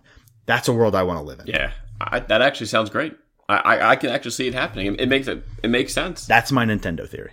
I hope Sony goes down the rabbit hole and becomes the Direct style because I love Sony. I love the shit they do. They could be seeing all the views that the Nintendo Directs and all that they've been getting, and I think they've been well received. Nobody makes maybe the middle 20 minutes. Nobody makes games at the quality Nintendo does, but nobody makes a AAA game like Sony does. Yeah. Sony has the best big budget AAA Spider-Man type experiences, Uncharted and all that. Horizon Zero Dawn, Last of Us. Damn, dude, Sony just crushes. Would love to continue that. So that's my Nintendo theory on that. Square Enix has also kind of leaked out that they've reportedly begun a AAA game for the PS5. So we know, again, it's coming. Yeah, it's coming. So I did 2020. I would say one. Okay. I would say 2021. Okay. That would give you no Christmas 2020, no? March. Okay. I'm always going to go March on consoles, March to May. That's going to be my console window. Gets you ready for summer. And then that gives you long enough for the console to be out to get the holiday stuff. Okay, that makes sense. Yeah, so I'm always a spring release for consoles. But yeah, we now know that this is coming. I would say 2021, that would give the PS4, I think, 8 years, 9, something like that, in the market, which is perfect. Yeah, it's just long enough. Cycle. And then you move forward with brand new console. And that'll be over 90 million units sold, so I think that's solid. Yeah, I mean, PS4 could hit 100. They really gotta time the announcement of the PS5. Like them coming out now in November saying we're not going to be an E3 in June might hurt their brand. It might. Or they start throwing out some deals. Their Black Friday deals are going to be insane. Yeah. $200, PS4 and Spider-Man. That's a pretty insane deal. Sold. But why would you tell me? Why would you tell me 8 months in advance you're not going to be there? What's the incentive for me to go buy this machine unless it's on sale? So $200. I mean, that's what I mean. It's on sale. It's a great price. I got this for free, so I can't really complain. You bastard. Ashley got it for me for my birthday. We paid for it. I didn't. As a team. Yeah, what's yours is mine. All right, we will be right back after this word from the Earth Station DC Universe podcast.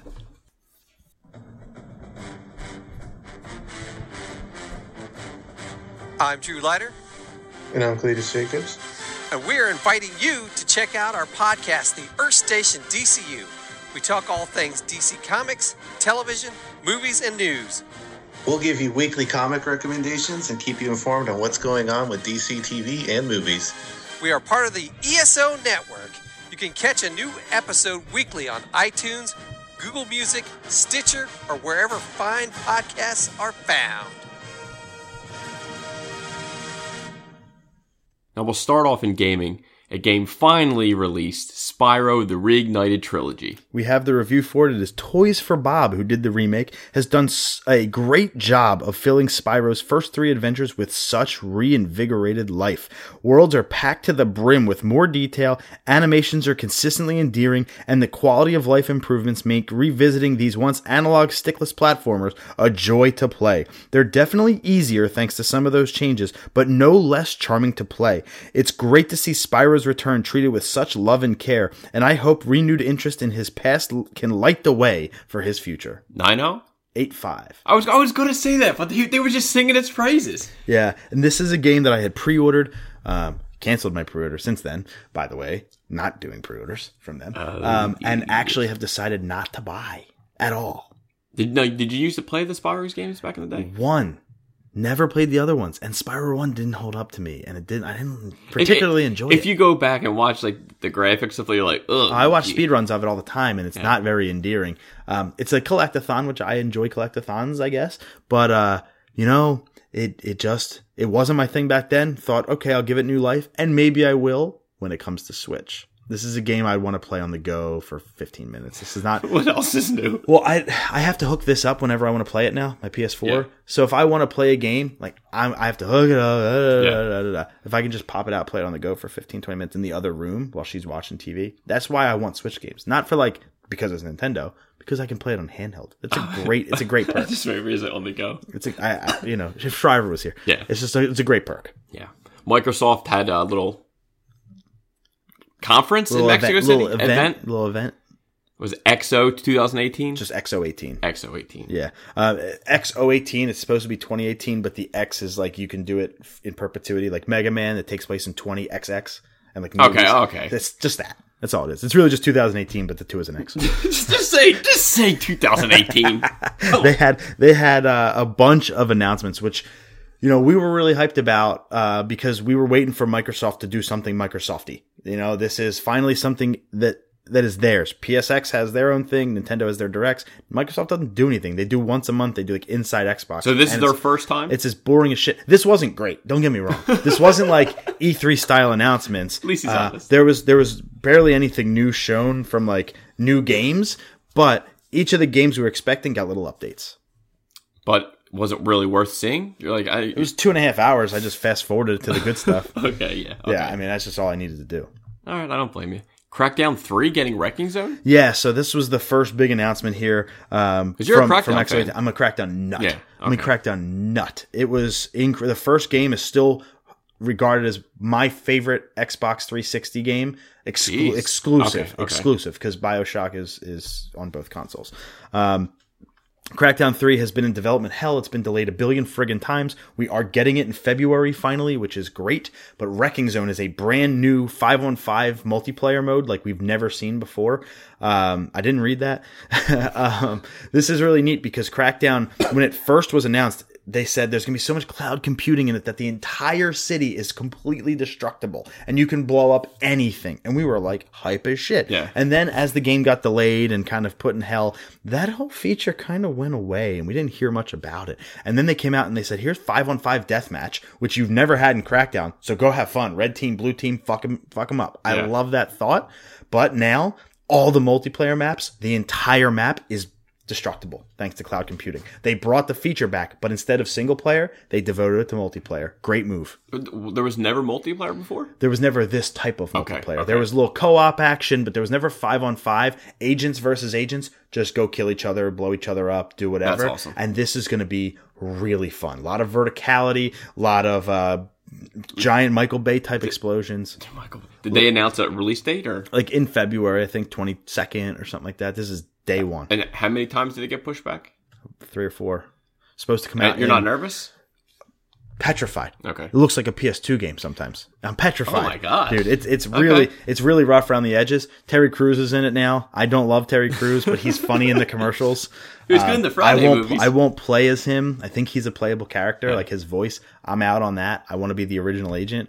But if it's anything like Crackdown 1 from a story perspective, or just like an open world, have fun, I'm down. If it's anything like Crackdown 2. I'm probably just going to be kind of timid on it and like, it's good, but it could be better. Crackdown 2 was a little bit of a disappointment. Sorry to hear that. That's all right. It happens. Shit happens, bro. Microsoft acquires Obsidian Entertainment and Exile Entertainment? In Exile Entertainment, which is cool because we had talked earlier about, like a couple weeks ago, there was a rumor that Microsoft was going to acquire Obsidian. They did South Park: The Stick of Truth. But not the Fractured But Whole. Not the Fractured But Whole, which is, by the way, on sale at Walmart on Black Friday for $17. Damn. Guess who's picking it up? It's about goddamn time I'm going to buy that game. And so, yeah, I'm going to pick that up on Switch. But Obsidian is now Microsoft only. In Exile, another RPG factory. These two are RPG factories. There's one thing that Nintendo does better than the other guys too, is RPGs. Nintendo is amazing with RPGs. Sony, not an RPG machine. Xbox never was. They had, I think it was called like Golden Odyssey or something like that on the 360. It was an incredible JRPG, but you don't really go to PlayStation 4 and Xbox One for RPGs. You go to the computer, you go to the Nintendo, stuff like that. Now Xbox is saying when the Xbox 2 or whatever it's going to be called comes out, we're going to have 7 brand new studios that are just us. We're going to pump out the best exclusives. We're going to give you RPGs on console, which you don't get at a high level. That's a hugely intelligent move by Microsoft because they're going to be the RPG machine, which a huge, and I say huge a lot, an enormous population of gamers go to RPGs. They love them. It's a big win for Microsoft. You bastards. Sea of Thieves, the arena? Yeah, this is a PvP, finally, Sea of Thieves, that open world pirate game. Okay, that's what I Dude, thought. Okay. You would want, if you played that game, would you not want to scour the ocean with a bunch of friends on a boat and then have other players on other boats out in the open ocean? Like online. And online that you would just see and say, let's go fucking fight. Yeah. And you go up to them and you have a ship battle and then you can go and you can swashbuckle. Wouldn't you want that? That's a good word. Wouldn't you want that? Yeah, of course. That's not what Sea of Thieves gave us. So a lot of people either gave up on the game or said this is not what was advertised. Fuck this game. Now we're getting it. They're listening to the They're people. going to bring in PvP, which is player versus player multiplayer. So I'm really, really excited for that aspect of Sea of Thieves, and it's available on Game Pass. So if you have Microsoft Game Pass and did not buy Sea of Thieves, when this comes out, now's your chance if you're a multiplayer gamer. And how much was Game Pass? It's $10 a month. Come on, PlayStation, you guys listen? Dude, $10 a month for everything. That's a steal. Dude, it's like a couple, like I think 150 games on Game Pass with some cool new features we're going to talk about in a second, and every single Microsoft exclusive available day one. That's insane. For nothing, no additional charge. Crackdown 3 and Sea of Thieves included. And speaking of Game Pass, 16 new games coming. These won't knock your socks off, but it's 16 still free games. But it's still free games coming to a service, so you can't really complain. PUBG is coming on November 12th as a free game on Game Pass. Hellblade: Sensuna's Sacrifice, which was one of the studios that Microsoft acquired at E3 and was previously a PS4 exclusive. So eat your fucking dust there, Sony. Ori and the Blind Forest is coming 12/20. Ori and the Will of the Wisps is coming 2019. Well, you double W. Exactly. And then the rest of them aren't really great. Kingdom 2 Crowns, Aftercharge, Supermarket Shriek, Void Bastards, Pathologic Love the 2, titles. Pathologic 2, Secret Neighbor, The Good Life, Thief of Thieves, Mutant Year Zero, Road to Eden, MXGP3, Agents of Mayhem, which is actually a really good game. I'd like that. And then Thomas Was Alone. So the second half of that list, not going to blow your socks off, but again, just continuing to improve the Game Pass value for $10 a month. Come on, PlayStation, please. Game Pass now gets preloading? Yeah, this was the last story from XO18 that was worth reporting on. They're getting preloading, which if you don't know what preloading is let's say a game comes out on Friday and you want to play it right at midnight and you pre-order it on, let's say, June 12th. Not from Amazon. You can actually download the game onto your system early. That way, as soon as it's available, you don't have to wait for it to download. You can just start playing. That's friggin' awesome. Yeah. And now you can do it on Game Pass, which is insane. No, this is just strictly... They do it all over. Everybody does it. Oh. Everybody already does it, but Game Pass never had the feature, so now Game Pass is going to have the feature. Because remember, Game Pass allows you to play Xbox One exclusives the day that they're available as a part of the service for no additional charge. That's an insane value. But you had to wait till it came out, then download it, then play it. Now, just like if you were to pre-order the game, you can just pre-order it, boom, boom, boom. Pre-download it, boom, boom, boom. It's available. You can play it at midnight. It's insane. You don't got to sit there and wait for it to install because that shit can take forever to install the disc. So boom, now Xbox gets even more value. So they're bringing value. They're what they're lacking in console sales. They're trying to make up for with the people that do own it to give them more and more. And they are. They're doing a good job. Xbox is killing it from that perspective, and it's not like the Xbox One is doing bad. The PS4 is just doing really well. They're not doing bad. Just third place. They're up against 86 million units sold, and the Switch is already in the 20s. Yeah. So, that's tough. Some good news coming from Nintendo says Metroid Prime 4 already well into development. And they haven't shown a goddamn thing about it since E3 2 years ago. So I'm praying E3 2019 or a Nintendo Direct coming up this year or early next year will give us more. You and your damn Directs. Don't tell me they're the most hype shit. No, dude, they are. Dude, they're the most hype shit ever. When was the last one, you're like, I can't watch live, and I text you, I'm watching live, you're like, God damn it, don't tell me nothing. You watched it before me, and that can't happen. Damien played Pokemon before me. You watched the Direct before me. God damn it, career. Why do you have to get away? I beat Pokemon before you. You beat Pokemon before me. Damien played Let's Go Eevee, and he played Sun and Moon before me. Damn. So only a day, but still, it shouldn't have to happen. No, I hear you. I understand your butthurt. I am so fucking. My butt is killing me. Reggie says, "Who the hell is Reggie?" Number one. Reggie. Who the fuck is Reggie? That's all. I won't go the rest. That's Bad Boys 2 for everybody out there. N64 Classic Edition is not in Nintendo's current plans. Yeah, Reggie Fils-Aimé, the president of Nintendo of America. He's the you've seen him a million times on Directs. You know exactly who it was if you saw him. He's the president of NOA. He basically was like, we hear you, just like Mother 3. We hear you, but go fuck yourself. It's not in our current plans. 64 is freaking one of the best systems. They could be trolling. Who knows? Who knows? But here's my thought, and it's quick. Dude, if they're not doing a 64 mini, they're doing it on Switch. They're going to bring a shit ton of them to Switch. The keyword is current plans. Yeah, and so they're probably trying to work it out if it's feasible to do on Switch. And if not, they're going to bring a 50 game collection for $100 to Nintendo Switch, and that's it. The games I would want to be on the mini wouldn't be able to be on there anyway. Like GoldenEye and shit like that. So Griffey, they're the games that I used to love. And you own them anyway. Of course. So you could just play them in your basement. Yeah, but a mini would be cool too. Valve rumored to be working on its own VR headset. And this could really bring new life to Half-Life or Left 4 Dead. Oh my god, can you imagine playing a zombie shooter where they're coming at you in droves in VR? I'll run through a damn wall. That'd be sick, dude. That'd be so sick. So I think Valve, because Valve does do very well. Their reputation has fallen off in the last year or two. If it's wireless, if it's Bluetooth. That's something you've been Bluetooth has a delay, just like... That's what it is. Bluetooth is delayed, so I doubt it's going to be wireless. But if they can find a way to make a non-latent Bluetooth machine, non-latent Bluetooth VR machine, I'd be totally down. But Valve's got to get this shit together. THQ Nordic has 35 unannounced games in friggin' development. All I wanted to say for this one was that's a lot of games. Yeah, dude, but... Is that too many? THQ Nordic's got a good rep, so I'm sure there's some indie smaller titles and stuff like that, maybe for multiple machines. But that's a lot of fish. What movie? It's Matthew Broderick. That's a lot of fish. It's not freaking. You got it. Ferris Bueller's Day Off? No. It's the 1996 Godzilla. Oh, it is. That's right. That's a lot of fish. Niantic announces Harry Potter Wizards Unite has been friggin' delayed till 2019. This is the Harry Potter spin-off of Pokemon Go. That's what this game is. Yeah, that's literally what they said. And it's Niantic. So my assumption as to why this got delayed was because that game right there is reinvigorating Pokemon Go. And they're going to put some more assets into Pokemon Go because it's probably gaining more users now. They should. I think that trumps Harry Potter and Wizards Unite. So now if you wanted to be a wizard and go around and meet other wizards and shit, you're going to have to wait till 2019 there, super nerds. Go watch Griswold.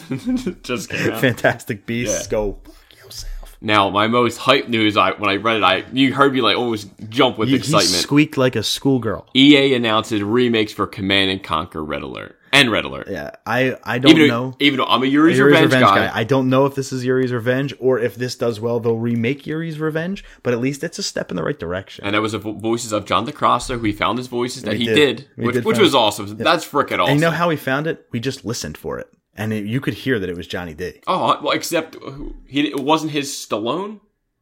He didn't do Stallone. Yeah. He thought he did Stallone, but he didn't. He didn't actually do Stallone. Into the movie section now. We have a couple of reviews. This one's for Ralph Breaks the Internet, the sequel to Wreck-It Ralph. Ralph Breaks the Internet is no wreck, thanks to several big laughs and some sweet messages about online behavior that should connect with both kids and parents.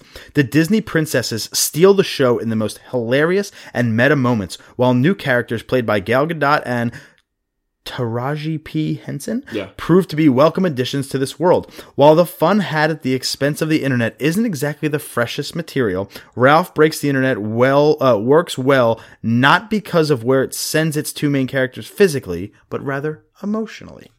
Before I even say, I love that it got a great review, so that's a good sign, because we do both love John C. Reilly. Yeah. 9.0. 8.0. And I do love that this movie is doing well, because I've said it a million times. Once you brought in the internet aspect, this movie was already dated. Yeah. The internet moves so fast that I saw in a trailer WhatsApp, and I'm like, in a year, WhatsApp's going to be something else. Yeah, I agree. It's going to be bought out by Google Hangouts. And it's going to be gone. So it's a chance that you're taking on this. Here's where I can see value, is if in 15 years when we watch this movie, we say, "Aw, remember Twitter?" Yeah. As opposed to, "What the fuck is Twitter?" It's like, remember Twitter? That was fun. Remember that? Yeah. And maybe it sparks some sort of revolution or some crap. I can see that, but it's very tricky and kind of, what's the word I'm looking for? Kind of risky, I guess, to make a film about the internet just because it moves so goddamn fast.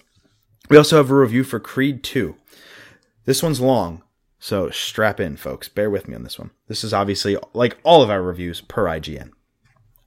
Just like Adonis himself, director Ryan Coogler proved with Creed that this new iteration of the Rocky franchise could stand on its own and forge its own legacy. Creed 2, however, there's the H word. Can't seem to let the past go, abandoning the exciting new path blazed by Coogler in favor of evoking what's come before with undeniably diminished results. The return of Ivan Drago and the introduction of his son Victor feels mishandled and undercooked. The only thing driving the story forward is the strength of Michael B. Jordan, Tessa Thompson, and Sylvester Stallone's performances. But they're nearly lost in a sea of missed opportunity. Die-hard fans of the franchise will probably enjoy this grudge match, but for those that discovered it through the 2015 film and go in expecting something just as weighty, well, you've got a 10 count to beat, and something tells me the disappointment of seeing all the flashes of what this movie could have been is going to keep you on the mat. Well, if you jumped in at just Creed, you're a jackass, because then you wouldn't miss half the shit that they even talked about. 5.0 for this jackass's review. 6.0. He said if you, not right, that yeah, he did. He's watched all the Rocky films. Yeah, but I don't know. I didn't like the wording of it. Well, $725 million, Sam, not million copies. Yeah, and again, it's just the way it's written. I'm a little biased because Rocky 4 is my favorite. It's my favorite Rocky film. Too. So I'm a little, you talk bad about it, and the first Creed, Drago, I get upset. Oh, I agree. I love Creed. But you know why I'm not surprised at this review and the overall theme of this movie not being great? Because I said it as soon as that trailer dropped. This doesn't seem like a boxing movie. It seems like a drama. And that's what I'm thinking. But there was a lot of that in even the Rockies. Like it was more drama than I would almost say boxing. You know, Rocky 5 sucks. Oh, Rocky 5 was the worst one ever made. Rocky Balboa sucks. That was one of the main reasons. Rocky 1's not great. That was one of the. I actually like Rocky 1. 2, 3, and 4 to me the sweet spots of the franchise. Because the main reason Stallone did Rocky Balboa is he didn't want to go out on 5 because he knew, and he was upset with it. It was not good. Yeah, well, also Tommy Guns is dead, so he's dead. He did die. Yeah, I forget his actual name. I don't know. I think it's just Tommy Gunn. No, it's not his actual name in real life. Oh, Tommy Morrison. That's it, Tommy Morrison. He had a great ESPN 30 for 30 about him. It actually came out the day of my wedding. I spent my wedding morning at Target with you and watching that 30 for 30. Right. It's a true story. Yeah. All right. What else do we got? Oh, that's actually it. We have a couple trailers to dissect too. We had a trailer for Fighting with My Family, which is the film The Rock is making based off of the life of Paige, who is currently the general manager of SmackDown Live. Maybe thought she's still in her mid-20s, so maybe she's like 24. So maybe like young. Too early to have this type of film.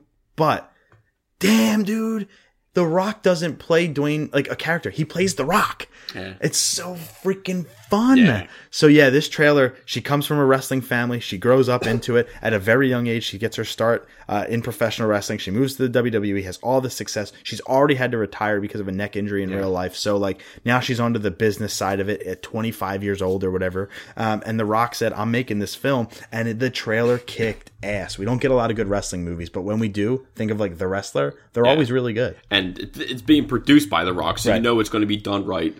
Everything I saw, I liked all the actors cast, and it looks like it's going to be a good story how she kind of was basically as a kid. Yeah. This is the Bohemian Rhapsody of wrestling. It's going to be a good biopic because it's about Paige, who's currently in the business and who has had a sex tape scandal. I don't know how far they're going to push the limit or if they're going to be risky because The Rock, if he fucks this up, he could potentially burn some bridges. So I don't know if this is going to play a lot of... And I think The Rock knows he's been around long enough to know how to I don't know if this movie's going to take a lot of chances, but I don't know if it has to because we don't get a lot of good wrestling or a lot of wrestling films. So again, if this is just a 7... I'm completely happy with it. It looks to be about a 7.5. I'm completely happy with that. We'll take a 7. Looking forward to this movie a lot. Yeah, same here. What about Dumbo? Did you watch that trailer? I did. Me too. And that fucking part where he had the clown makeup on, it hurt. It hurt. It's a baby. The whole movie hurt. Yeah, and I think it was the mom getting taken. Chris Evans tweeted like, I couldn't even get through the trailer without like crying. He's like, how am I going to make it through a 2-hour movie? And I was like, yeah, I had to agree with that statement. This was one of like the most heart-wrenching trailers I've watched in a long time.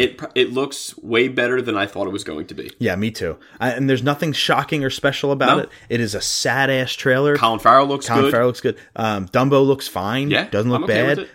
It tells a pretty freaking sad story. So just everyone bring your tissues. Bring your tissues. Yeah. It's definitely a trailer that a lot of people I can see crying for. 100%. For me, it was like, oh my God. I feel terrible watching this trailer, but it was a good terrible because it was effective. That's what this was. It was an effective trailer that before this trailer I had zero interest. It got the job done. And now it's peaked. I'm not going to see it in theaters, at least. Maybe if it's free on HBO or some shit. Disney streaming service. You never know. It depends. If I'm in the mood for a good cry, I might go see it. If I'm in the mood for a good cry, like Benno said, I'll just watch the Eagles. Sure.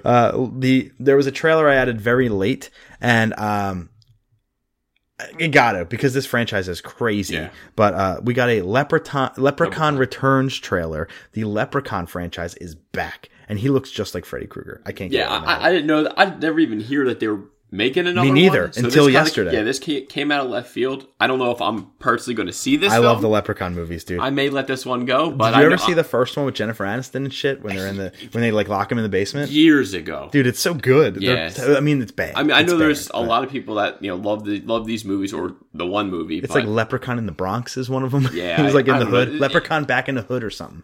It's just not my cup of tea. Dude, I love cheesy horror, so if I'm down. He looks like Freddy with a big nose. Yeah. In Leprechaun form. It was a fun, stupid, disgusting trailer for a bad movie. I can't wait. But Chucky gets revitalized and everybody raves about it. So maybe the Leprechaun's going to come back and people will like it. Who knows? Let's see. Ella J. Basco is in negotiations to play Cassandra Cain, aka Batgirl, in Birds of Prey. I'm not familiar with her. Me neither. Her name's not ringing a bell. You think we would have done some research? But the one thing I did say, Ruby Rose gave out another picture of her as she's as Batwoman, but she looks great. She looks the story. Great. I know because I don't know this lady. I mean, again, Batgirl, you're playing obviously an iconic character. Yeah, you keep talking. Ella J. Basco. You talk, I'll look. Maybe I do know her, but I don't know. Again, I'd rather have someone I don't know rather than like a bad cast. Yeah, or it's taking the unknown over the fuck. Yeah, rather like Jessica Alba or someone that I really know and I mean I love. I would not mind Jessica Alba's Batgirl. I mean, she did a little bit of Grey's Anatomy like everybody else. She was in one episode of Veep. She was in. Never watched any of it. I don't even know what she looked like. Tell me what she looked like. She was in one episode. Dude, she is an unknown. She has been in total 5 projects. Been in 5, and for one episode each, there's one photo of her. We have no. And she's got sunglasses, so I can't even tell what she really looks like. It's early. It's rumored that she's going to be Cassandra Cain. So this is like a completely unknown actress, which is great. I'll take it. No, it was Cassandra Cain, not Barbara Gordon. No, Cassandra Cain. Okay. Yeah. Isn't Cassandra Cain Batgirl? I think she's like Batwoman. I copied and pasted this story. Okay. I did not type it. Because Batgirl is... This was from Barbara Comic Gordon. Book. I copied this from comicbook.com word for word. Okay. So whatever they said, I said. Child's Play, the reboot, gets a release date of 6/21. After seeing what he looks like, I don't know if I have any interest in this. Little anime Chucky? Yeah, I don't know if this is up my alley. Dan Aykroyd, and this is bullshit, by the way. Don't believe this story. Dan Aykroyd is still crazy enough to think that Ghostbusters 3 is happening. The dude has said a script's been being written like 11 times now, so why we're even talking about this is annoying. But he says a script is being written right now for about the 500th time, and he actually thinks Bill Murray would come back. Like, who knows? Even if it was, let's say there was. Just some fucking dumb rumor. Harold Ramis passed away. Right. I think the ship has sailed. They missed their time to make a Ghostbusters 3. They had to stick with the crap reboot they did. Bill Murray said he only wants to come back if he can be a ghost. If he can get killed off in the beginning and become a ghost. Without Harold Ramis, it wouldn't be the same for me. No, and Dan Aykroyd has said this 100 times. Dude, your career's done. Just like accept it. Go back to your time with Tommy Boy. You were great in that movie. I appreciate you as the sausage king. They missed the boat. They missed the boat. Auto parts guy. But you missed the boat. And he said this dumb shit in an interview. Like, it's not real news. And that bothers me. But what are you going to do? General Mills wants a Count Chocula and Boo-Berry film. And I don't know if, not a joke. And I don't know if you've seen this or not, but the creator of God of War, was it Corey Balrog. He commented, like, I'll write it. Like on Twitter, so I think that was yesterday. I was like, really? He would do a Count Chocula and Boo-Berry film? I don't even know what the hell you even could do. A movie I could see a Count Chocula animated film. It would be like a direct-to-DVD type of thing. Adam Sandler did that already with Hotel Transylvania. That's exactly what I think. That the Dracula in Hotel Transylvania, the vampire, looks exactly like Count Chocula. That's the guy. So that's exactly what I think of. We have our box office top 10 this week. Number 10, staying at number 10 at $2 million as The Hate You Give. Staying on the list, hanging strong, but dropping from number 5 all the way down to number 9 at $4 million is Halloween. Dropping from number 6 all the way down to number 8 at $5 million is Venom. At number 7, falling all the way from number 3, plummeting in its week 2, is Nobody's Fool at $6.6 million. New to the list at $7.8. What a bomb. Oh my god. The Girl in the Spider's Web. I think recasting and just taking too long to get the sequel, that's a shame. Less than $8 million. Because The Dragon Tattoo was a really good movie. Number 5, falling from number 4 at $8.1 million, is A Star Is Born. Number 4, dropping from number 2 at $10 million, is The Nutcracker in the Four Realms. Number 3, new to the list, getting good reviews, but not doing very well financially. $10.2 million for the number 3 film on the list, Overlord. Getting very good reviews. Oh, that was the, Abrams. Yes. Very, very good reviews. It was very gruesome. Number 2, falling from number 1, but still making $31.2 million. So more than the top, 3, 4, 5, and 6 combined is Bohemian Rhapsody. Good. Glad to see it made some money. And number 1, and that's the second week. And then number 1 at $68 million is The Grinch. Damn, really? Wow. Mm-hmm. I just can't. I can't wait. You can't, and I can't wait, my man. You know, it is what it is. Yeah. It's going to be okay, and that's what it is, dude. It's this time of year. People are going to go see that movie, and they're going to take their kids, and it's going to do well. Watch the classic, you bet. I just did the other night, the Jim Carrey classic. My man, I love both of them. They both have their ups and their downs. Young Justice Season 3. This is just for you as we move into TV. Finally gets a release date. Coming soon, January 4th. Long time coming, obviously. The Long time. Season 2 left on a huge cliffhanger, and I'm glad it looks like they're kind of picking up right where it left off. And I know you picked up the DC streaming service. I did. I'm now a DC Universe subscriber. Hey, so, you wanted to get them Titans episodes. You want to stay in tune. And now, perfect timing. Now you have the time to go watch the first 2 seasons of Young Justice. So get ready for Season 3, January 4th. Jon Cryer has been cast as Lex Luthor in Supergirl. The other half of 2.5 Men, you had Charlie Sheen, Jon Cryer. At first, I'm looking, I couldn't picture it. And then I saw some picture of him kind of with his head shaved. I was like, you know what? He probably could do it. And I saw Michael Rosenbaum on Twitter. Jon Cryer, good luck. Hope you do well, Lex Luthor. # Supergirl. So that was cool. It is time for our weekly dose of Titans talk.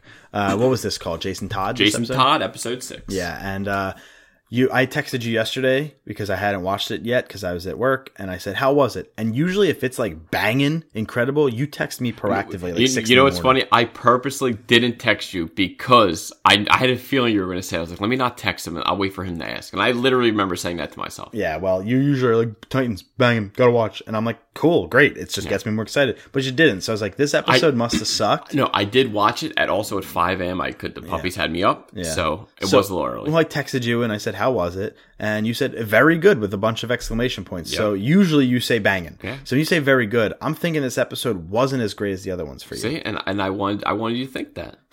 I know how to word shit, right? Yeah, I'm sure you do. That was all plotted out. Again, right from the beginning, I like, I like them playing off each other. Mm-hmm. Kind of like you see, like, Dick's a little butthurt. Can we just say, though, the guy who plays Dick Grayson is just the perfect Oh my casting. Dude, we can forget about Chris O'Donnell for a while. For real. This guy is amazing. Brendan Thwaites is freaking Dick Grayson.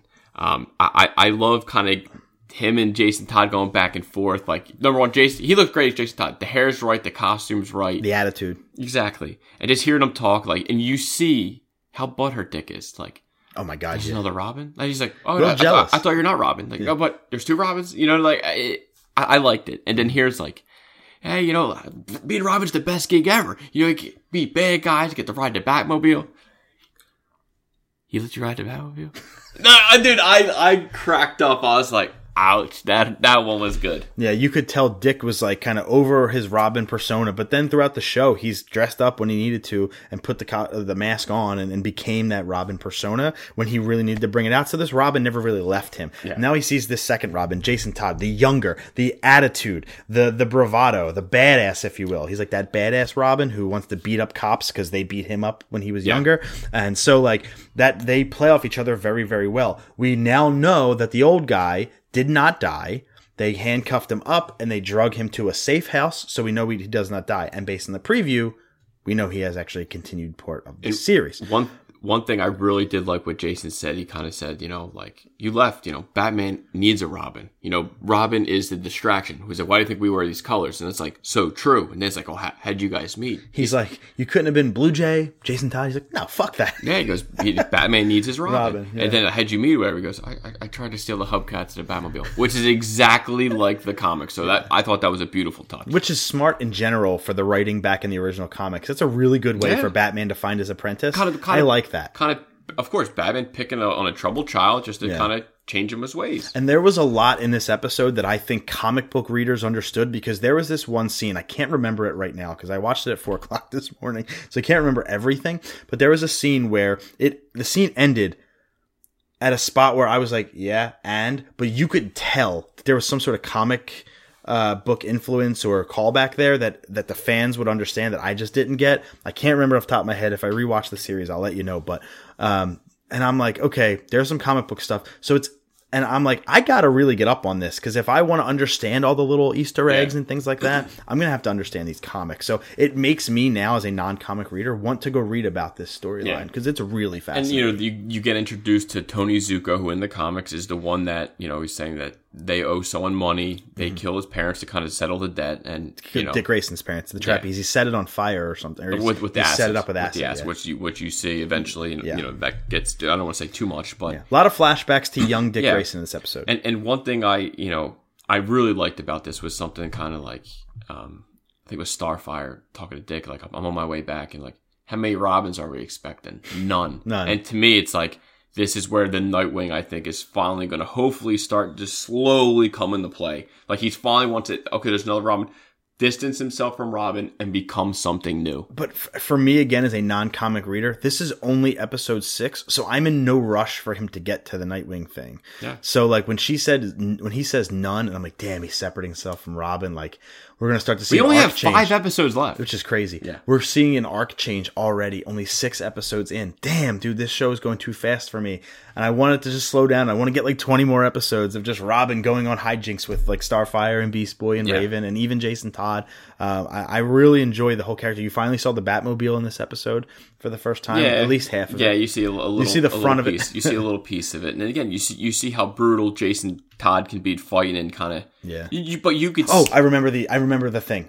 I remember it. It wasn't how the scene ended. It was when they were fighting either the cops or Nick Zuko. It was actually when they were fighting Nick Zuko towards the end, and he shot Jason Todd with the acid bullet, and it lit up his R, and it made it really golden.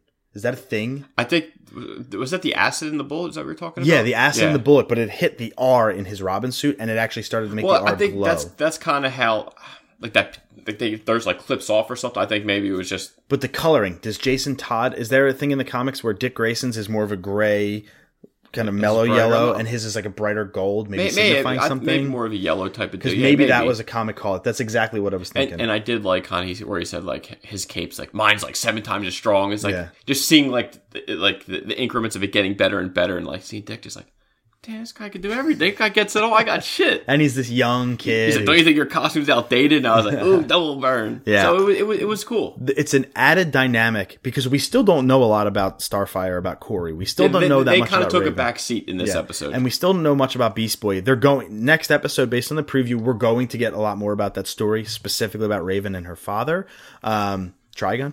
But, we get a lot of this Dick Grayson and Jason Todd storyline, and it's really them just solving, I say a crime, but really just them thwarting one villain in this episode, and it was almost kind of rushed. The first 20 minutes, there was nothing about Zuko, and then all of a sudden, it's Zuko, his son, the flashback, the bridge scene, and the fight. And I was thinking, like, it was kind of a fast ending, but then again, you did have 2 Robins there, kind of like, that was a fast fight. Yeah, that was a fast fight. Because they both... Shoom, kick, mask, done. But, again, he did get him by surprise. He was above him and behind him. And then I did like, it just shows you how brutal that, Jason's like, I could do whatever I want. Like, I get picked on in Gotham here. Mm-hmm. You can't tell me what to do, and then kick the shit out of all these guys, and he walks away. I like the story behind the acid. He's like, it feels like a million flies eating at your flesh. I still feel it. And I'm like, damn, dude, this Two-Face shit's going nuts. Because they did drop Harvey Dent at some point in this episode. Yeah, his name was mentioned. I was like, oh, Two-Face. Yeah, so we're starting to see a lot of that. We're starting to see the Batman villain universe,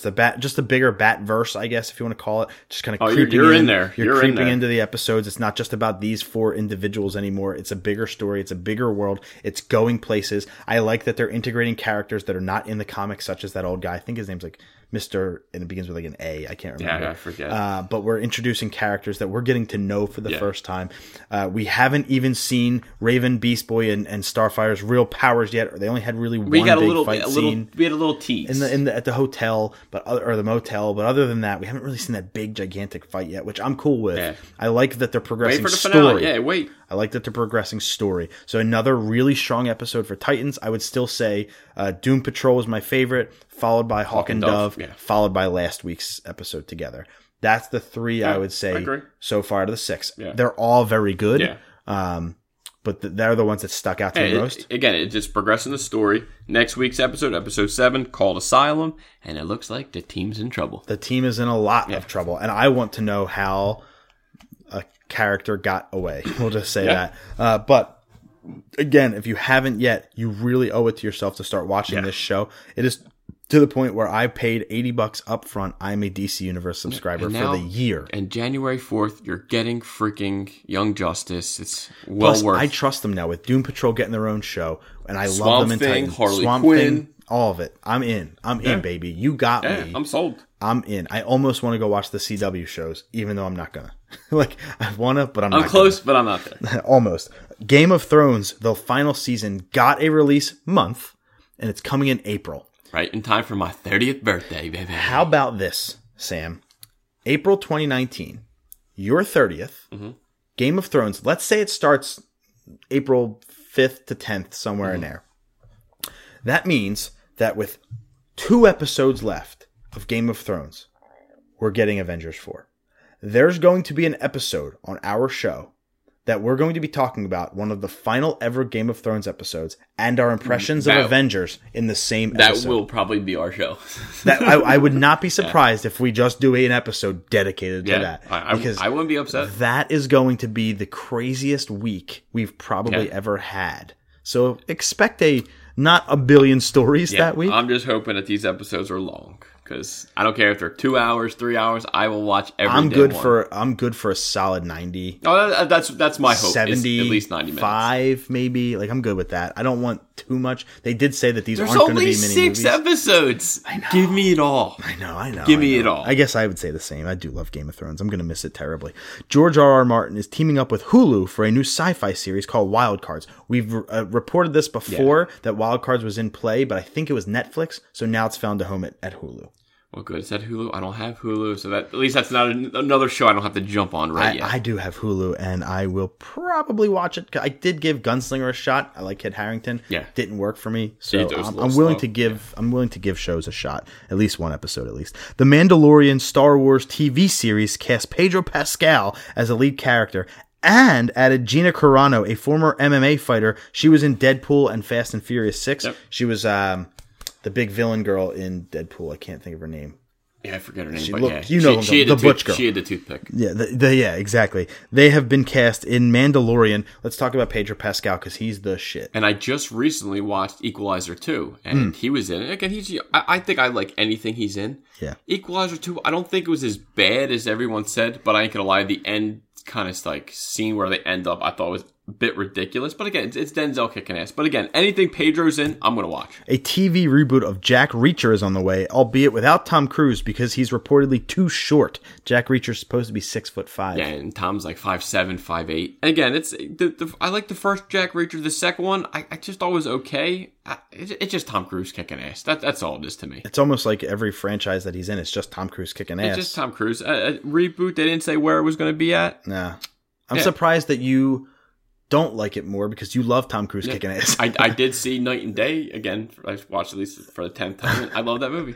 Agents of S.H.I.E.L.D. has been renewed for season 7. And I'm shocked because the 6 didn't even air yet. It's being shortened. I think instead of 22, it's only going to have 13 episodes. The ratings have been going down every single year. I am shocked that it got signed again. Uncle Joey, a semi-autobiographical comedy, is in the works at Fox. It has Joey Coco Diaz, kind of based loosely on his life. Motherfuckers. Because he had obviously a very tough upbringing, kind of how he, it'll be him playing him and, having a daughter and a family and how doing the comedy career and probably all sorts of shenanigans he gets in. So, but it's at Fox. Yeah, to do it on Fox. I'm shocked it's at Fox. Not a streaming. This is a streaming service or premium cable it's show. Uncle Joey. I have to check it out. It's going to be tame, and Joey Coco Diaz is not tame. Oh, anything but tame. I need 10 motherfuckers an episode, or I'm just pissed. I'll still watch it. This is not a Fox show. That's the problem with it. But I did take your advice last week from the pick of the week, and I did watch his 27 minutes. Degenerates or something like that. Nice and quick. Yeah. Short. It's funny. We're moving to the music section. 2 quick stories. There is a new Valencia song. First time in 5 or 6 years they released a new song, Fall Before I Fold. Yeah, it was a very good song. Yeah. He still sounds great. Yeah, he Shane's still sounds great. him, yeah. Shane has been on our show twice as a recurring guest. Thanks, Shane, for coming on. We wish you nothing but the best. Really appreciate it. Valencia still kicks ass. It's a really good song, and it's available everywhere like Spotify, YouTube, wherever you want to watch it or listen to it or whatever. Fall Before I Fold. It is vintage Valencia. Yeah, very good song. Also, a new Andrew McMahon in the Wilderness album, Upside Down Flowers. We love Andrew McMahon. Yep. I love Something Corporate. This is third full length as a solo Andrew McMahon in the Wilderness. He's done some EPs and released a bunch of singles, but I think this is his third full length, 2015, 17, and 18. This is Andrew McMahon. Yeah. We love Something Corporate. We love Jack's Mannequin. He's a different artist. And now. So this is his third band type. You know what I mean? Like he did the Jack's Mannequin. He did Something Corporate. Now it's in the Wilderness. Andrew McMahon in the Wilderness. Yeah. And I will say, You can tell in this record, he is a more mature musician. He's an artist. This is not something corporate. Yeah. This isn't even Jack's Mannequin. This is a slower. He's on to the next. This is a slower, melodic, more mature. It is slow. The record. It's beautiful music. I don't think it's going to hit for everybody. And he was on Michael Rosenbaum's podcast, Inside of You, which was a nice hour, 20 minutes. And it tells like kind of how he started, like what he went through. And obviously, he had the trouble, a horrible thing to go through and kind of how he got through it and what made him do it. And it was a great podcast. Well, there's a beautiful documentary that he did as well called Dear Jack. And it's a beautiful documentary. I have it. And I think it might even still be on Netflix, but I have it. I have cried every single time I watched it. I think like Rosenbaum cried at the podcast. It hits the heartstrings. It's a beautiful story of Andrew McMahon. I love the new album because I love beautiful music. I don't think it's going to hit for everybody. If you're expecting Jack's Mannequin or you're expecting something corporate, he is way past that. Yeah. That is 2003, 2005. I mean, he still does a couple songs when he because that's the hits. Yeah, yeah. That's the Andrew McMahon hits that everybody loves. Right. But this is a new Andrew McMahon record. Go check it out. Upside Down Flowers. And again, check out Valencia. On to the other stories. We are running really short on time, so we have to make this quick. Instead of doing a full Survivor Series preview, we'll just do a couple things. But before that, for you Black Friday shoppers, again, this is going to be the last episode before you do your Black Friday shopping, unless you shop at 11 o'clock at night on Black Friday. Amazon will price match all of the big competitors. So as much as they fucked you on pre-orders, they're going to price match. So I'm like, do I really want to order $17 for Stick of Truth on Amazon? You can't beat the prices. Or Walmart, or do I want to just get it on Amazon? Who knows? I don't know. But Amazon will price match. 9 out of 10 times Amazon's on point. This is a great deal. Why go out and wait in 8-hour lines? Shop on Amazon. Yeah, I agree. Amazon is great. Begrudgingly agrees. Amazon is great. I love the service. I told her that last night. I said, I love your service. I've been a Prime member for 11 years. I love it. 2007? Me too. Yeah. So I love it. Yeah. It's just frustrating to pre-order from you. Yeah. That's all. Survivor Series is on Sunday night. NXT TakeOver War Games 2 is tonight, Saturday. Can't fucking wait. I love TakeOver. They always have an amazing pay-per-view. Tommaso Ciampa defending his NXT title versus the Velveteen Dream. We have Undisputed Era, which is Adam Cole, Bebe, Kyle O'Reilly, Robert Strong, and Roderick Strong, and Bobby Fish, the Undisputed Era, versus Ricochet, the War Raiders, and I can't remember the last guy. And then we have Johnny Gargano versus Aleister Black. Oh my God, what a card this is going to be. Go check out NXT TakeOver War Games 2. But tomorrow night, I don't like Survivor Series. I don't like the 5-on-5 teams. They're burying the tag team match on the pre-show. I get why. They'll do it for free. It'll draw ratings. It'll get people to buy the network. Yeah. Got it. But the two big stories for going into Survivor Series, instead of breaking down each match, because it's just champion versus champion for the brands, it's not really much intrigue or storyline there. Daniel Bryan beat AJ Styles on SmackDown for the title. Oh, shit. He's your new WWE champion. He beat him on SmackDown, on TV. Which no one was expecting. After over a year of AJ having the title, Daniel Bryan also turned heel. I think they had to do something else. Yeah. They had to bring something else to the the table. Reportedly wanted to become a heel. And he's got the just beard like Stone Cold. Eventually, he had to go heel. And this guy is going to be a great heel. He beats AJ by kicking him in the nuts, then hitting him with his flying knee, pins him. So he basically just stole Shinsuke's whole idea. But Shinsuke didn't get the W. Which was stupid. Go figure. Stupid. I wish he did. Yeah. He's buried at the He's the United States champion, and he's buried. Yeah, never on TV. He just lost to Rey Mysterio. Give me a break.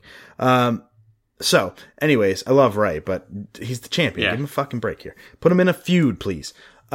He's wrestling Seth Rollins tomorrow night on Survivor Series, Intercontinental versus US. I do like that. Seth's going to beat his ass. Probably. So, Seth is good. Yeah. Unless Dean Ambrose gets involved, Seth is going to beat his ass. So AJ is laying on the mat after he loses. Daniel Bryan's like almost about to cry. He's got the title. Everybody's cheering. Yes, yes. And he just goes, looks up at him, shakes his head, and we're like, no. And hits him with the belt. Takes him. No, dude, he's laying on the mat. Pretend you're laying flat on someone behind you, right? I come over to you. I grab your two hands and I like pull you up a little bit. He puts his foot on his head and starts stomping his head into the mat repeatedly by his hands up. So he's just like bam, bam, bam, smoking him in the dome, dude. And then drops him. AJ's like down and out again. Does it again. Just curb stomping the fuck out of this guy. And then he walks off like basically, fuck you guys, I'm a heel now. It was a great heel turn. They needed something different. And they did it on SmackDown. Did they still say yes? They did it on SmackDown, which is awesome to finally have a title change on live TV instead of a pay-per-view. So now instead of AJ versus Brock Lesnar, it's now Daniel Bryan versus Brock Lesnar. Champion versus champion. Brock Lesnar sucks. Fuck him. And Becky Lynch, who is your women's champ, for SmackDown. She got punched right in the face. She's way over. She's so good as a heel, but Nia Jax clocked her, broke her face, not her nose, broke her orbital bone below her fucking eye, and got her a concussion. She's out of the match. I love following Ronda. Their Instagram back and forth. That's awesome. They're so good. It's Becky a great read. is such a good heel. Even Ronda, I'm liking her better than I thought I would. I hate Ronda Rousey as a character. Yeah. She comes out all smiles, like she's about to cry. Hi, crowd. Hi. And then gets in there. She's like Mr. Mime. Yeah.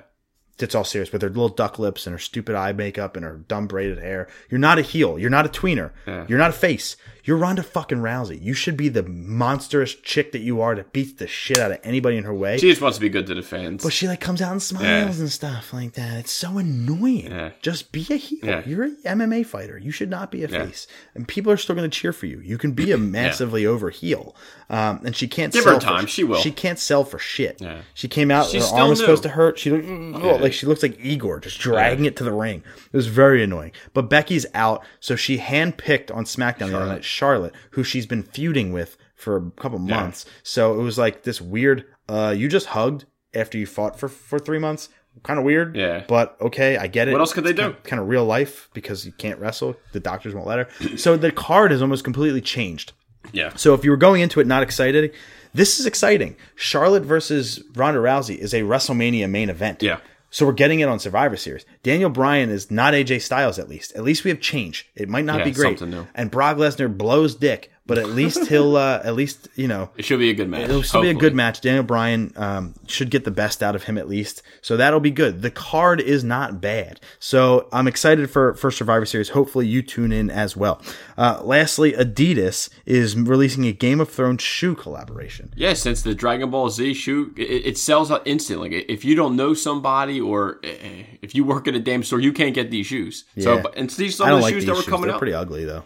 The Game of Thrones ones are pretty ugly. The one was okay. The one I saw was, I think it was Daenerys I liked. Yeah. But it's still cool. Hey, go ahead for Adidas for trying something new to go keep with the collaborations. And again, I'm sure they're going to sell out. And us normal people, we can't get it. All right, we'll do our Patreon shout-outs for the week. Again, doing it by memory. Mike Forward, thank you very much. Sam Reimer, we already called out earlier in the show. Twitch.tv/MyKnifeYourLife. Bradley Epstein, which is at North Comics on Instagram. Jay Sanford 9482. AF Log Dog. Darren Monroe. Elijah Elliott. Did I already say Mike Forward? I think you did.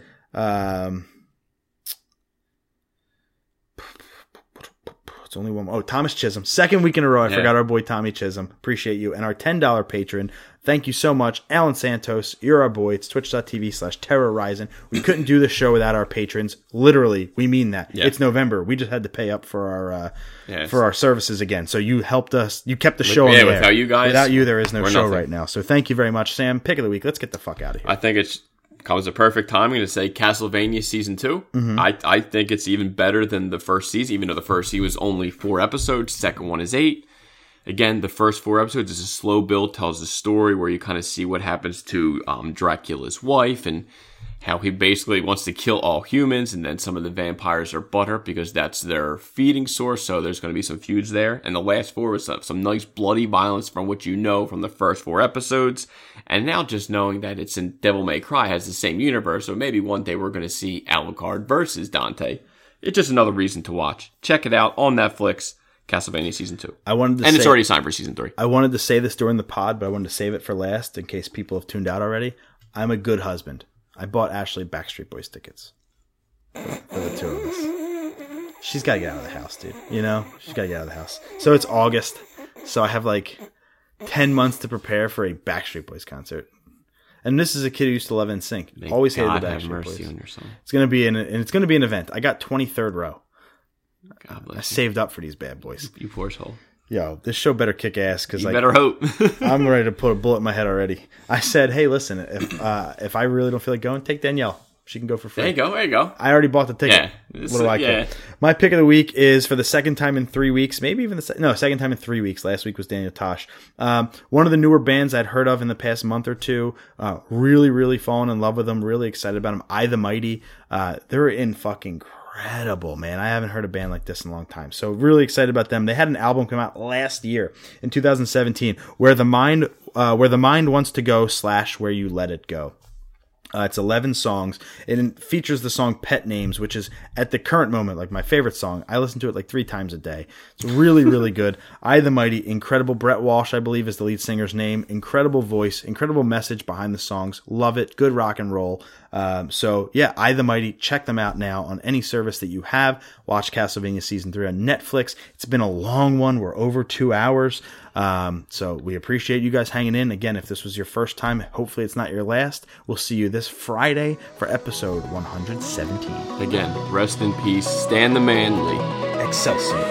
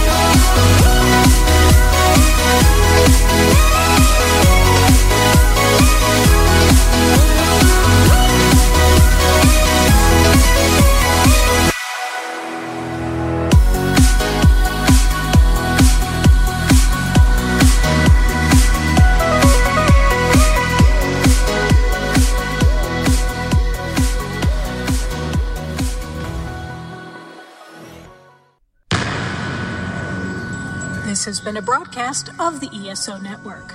Be part of the crew and help support our shows by donating to our ESO Patreon or by shopping through Amazon.com or the TeePublic store, which can all be found at www.esonetwork.com. The ESO Network, your station for all things geek.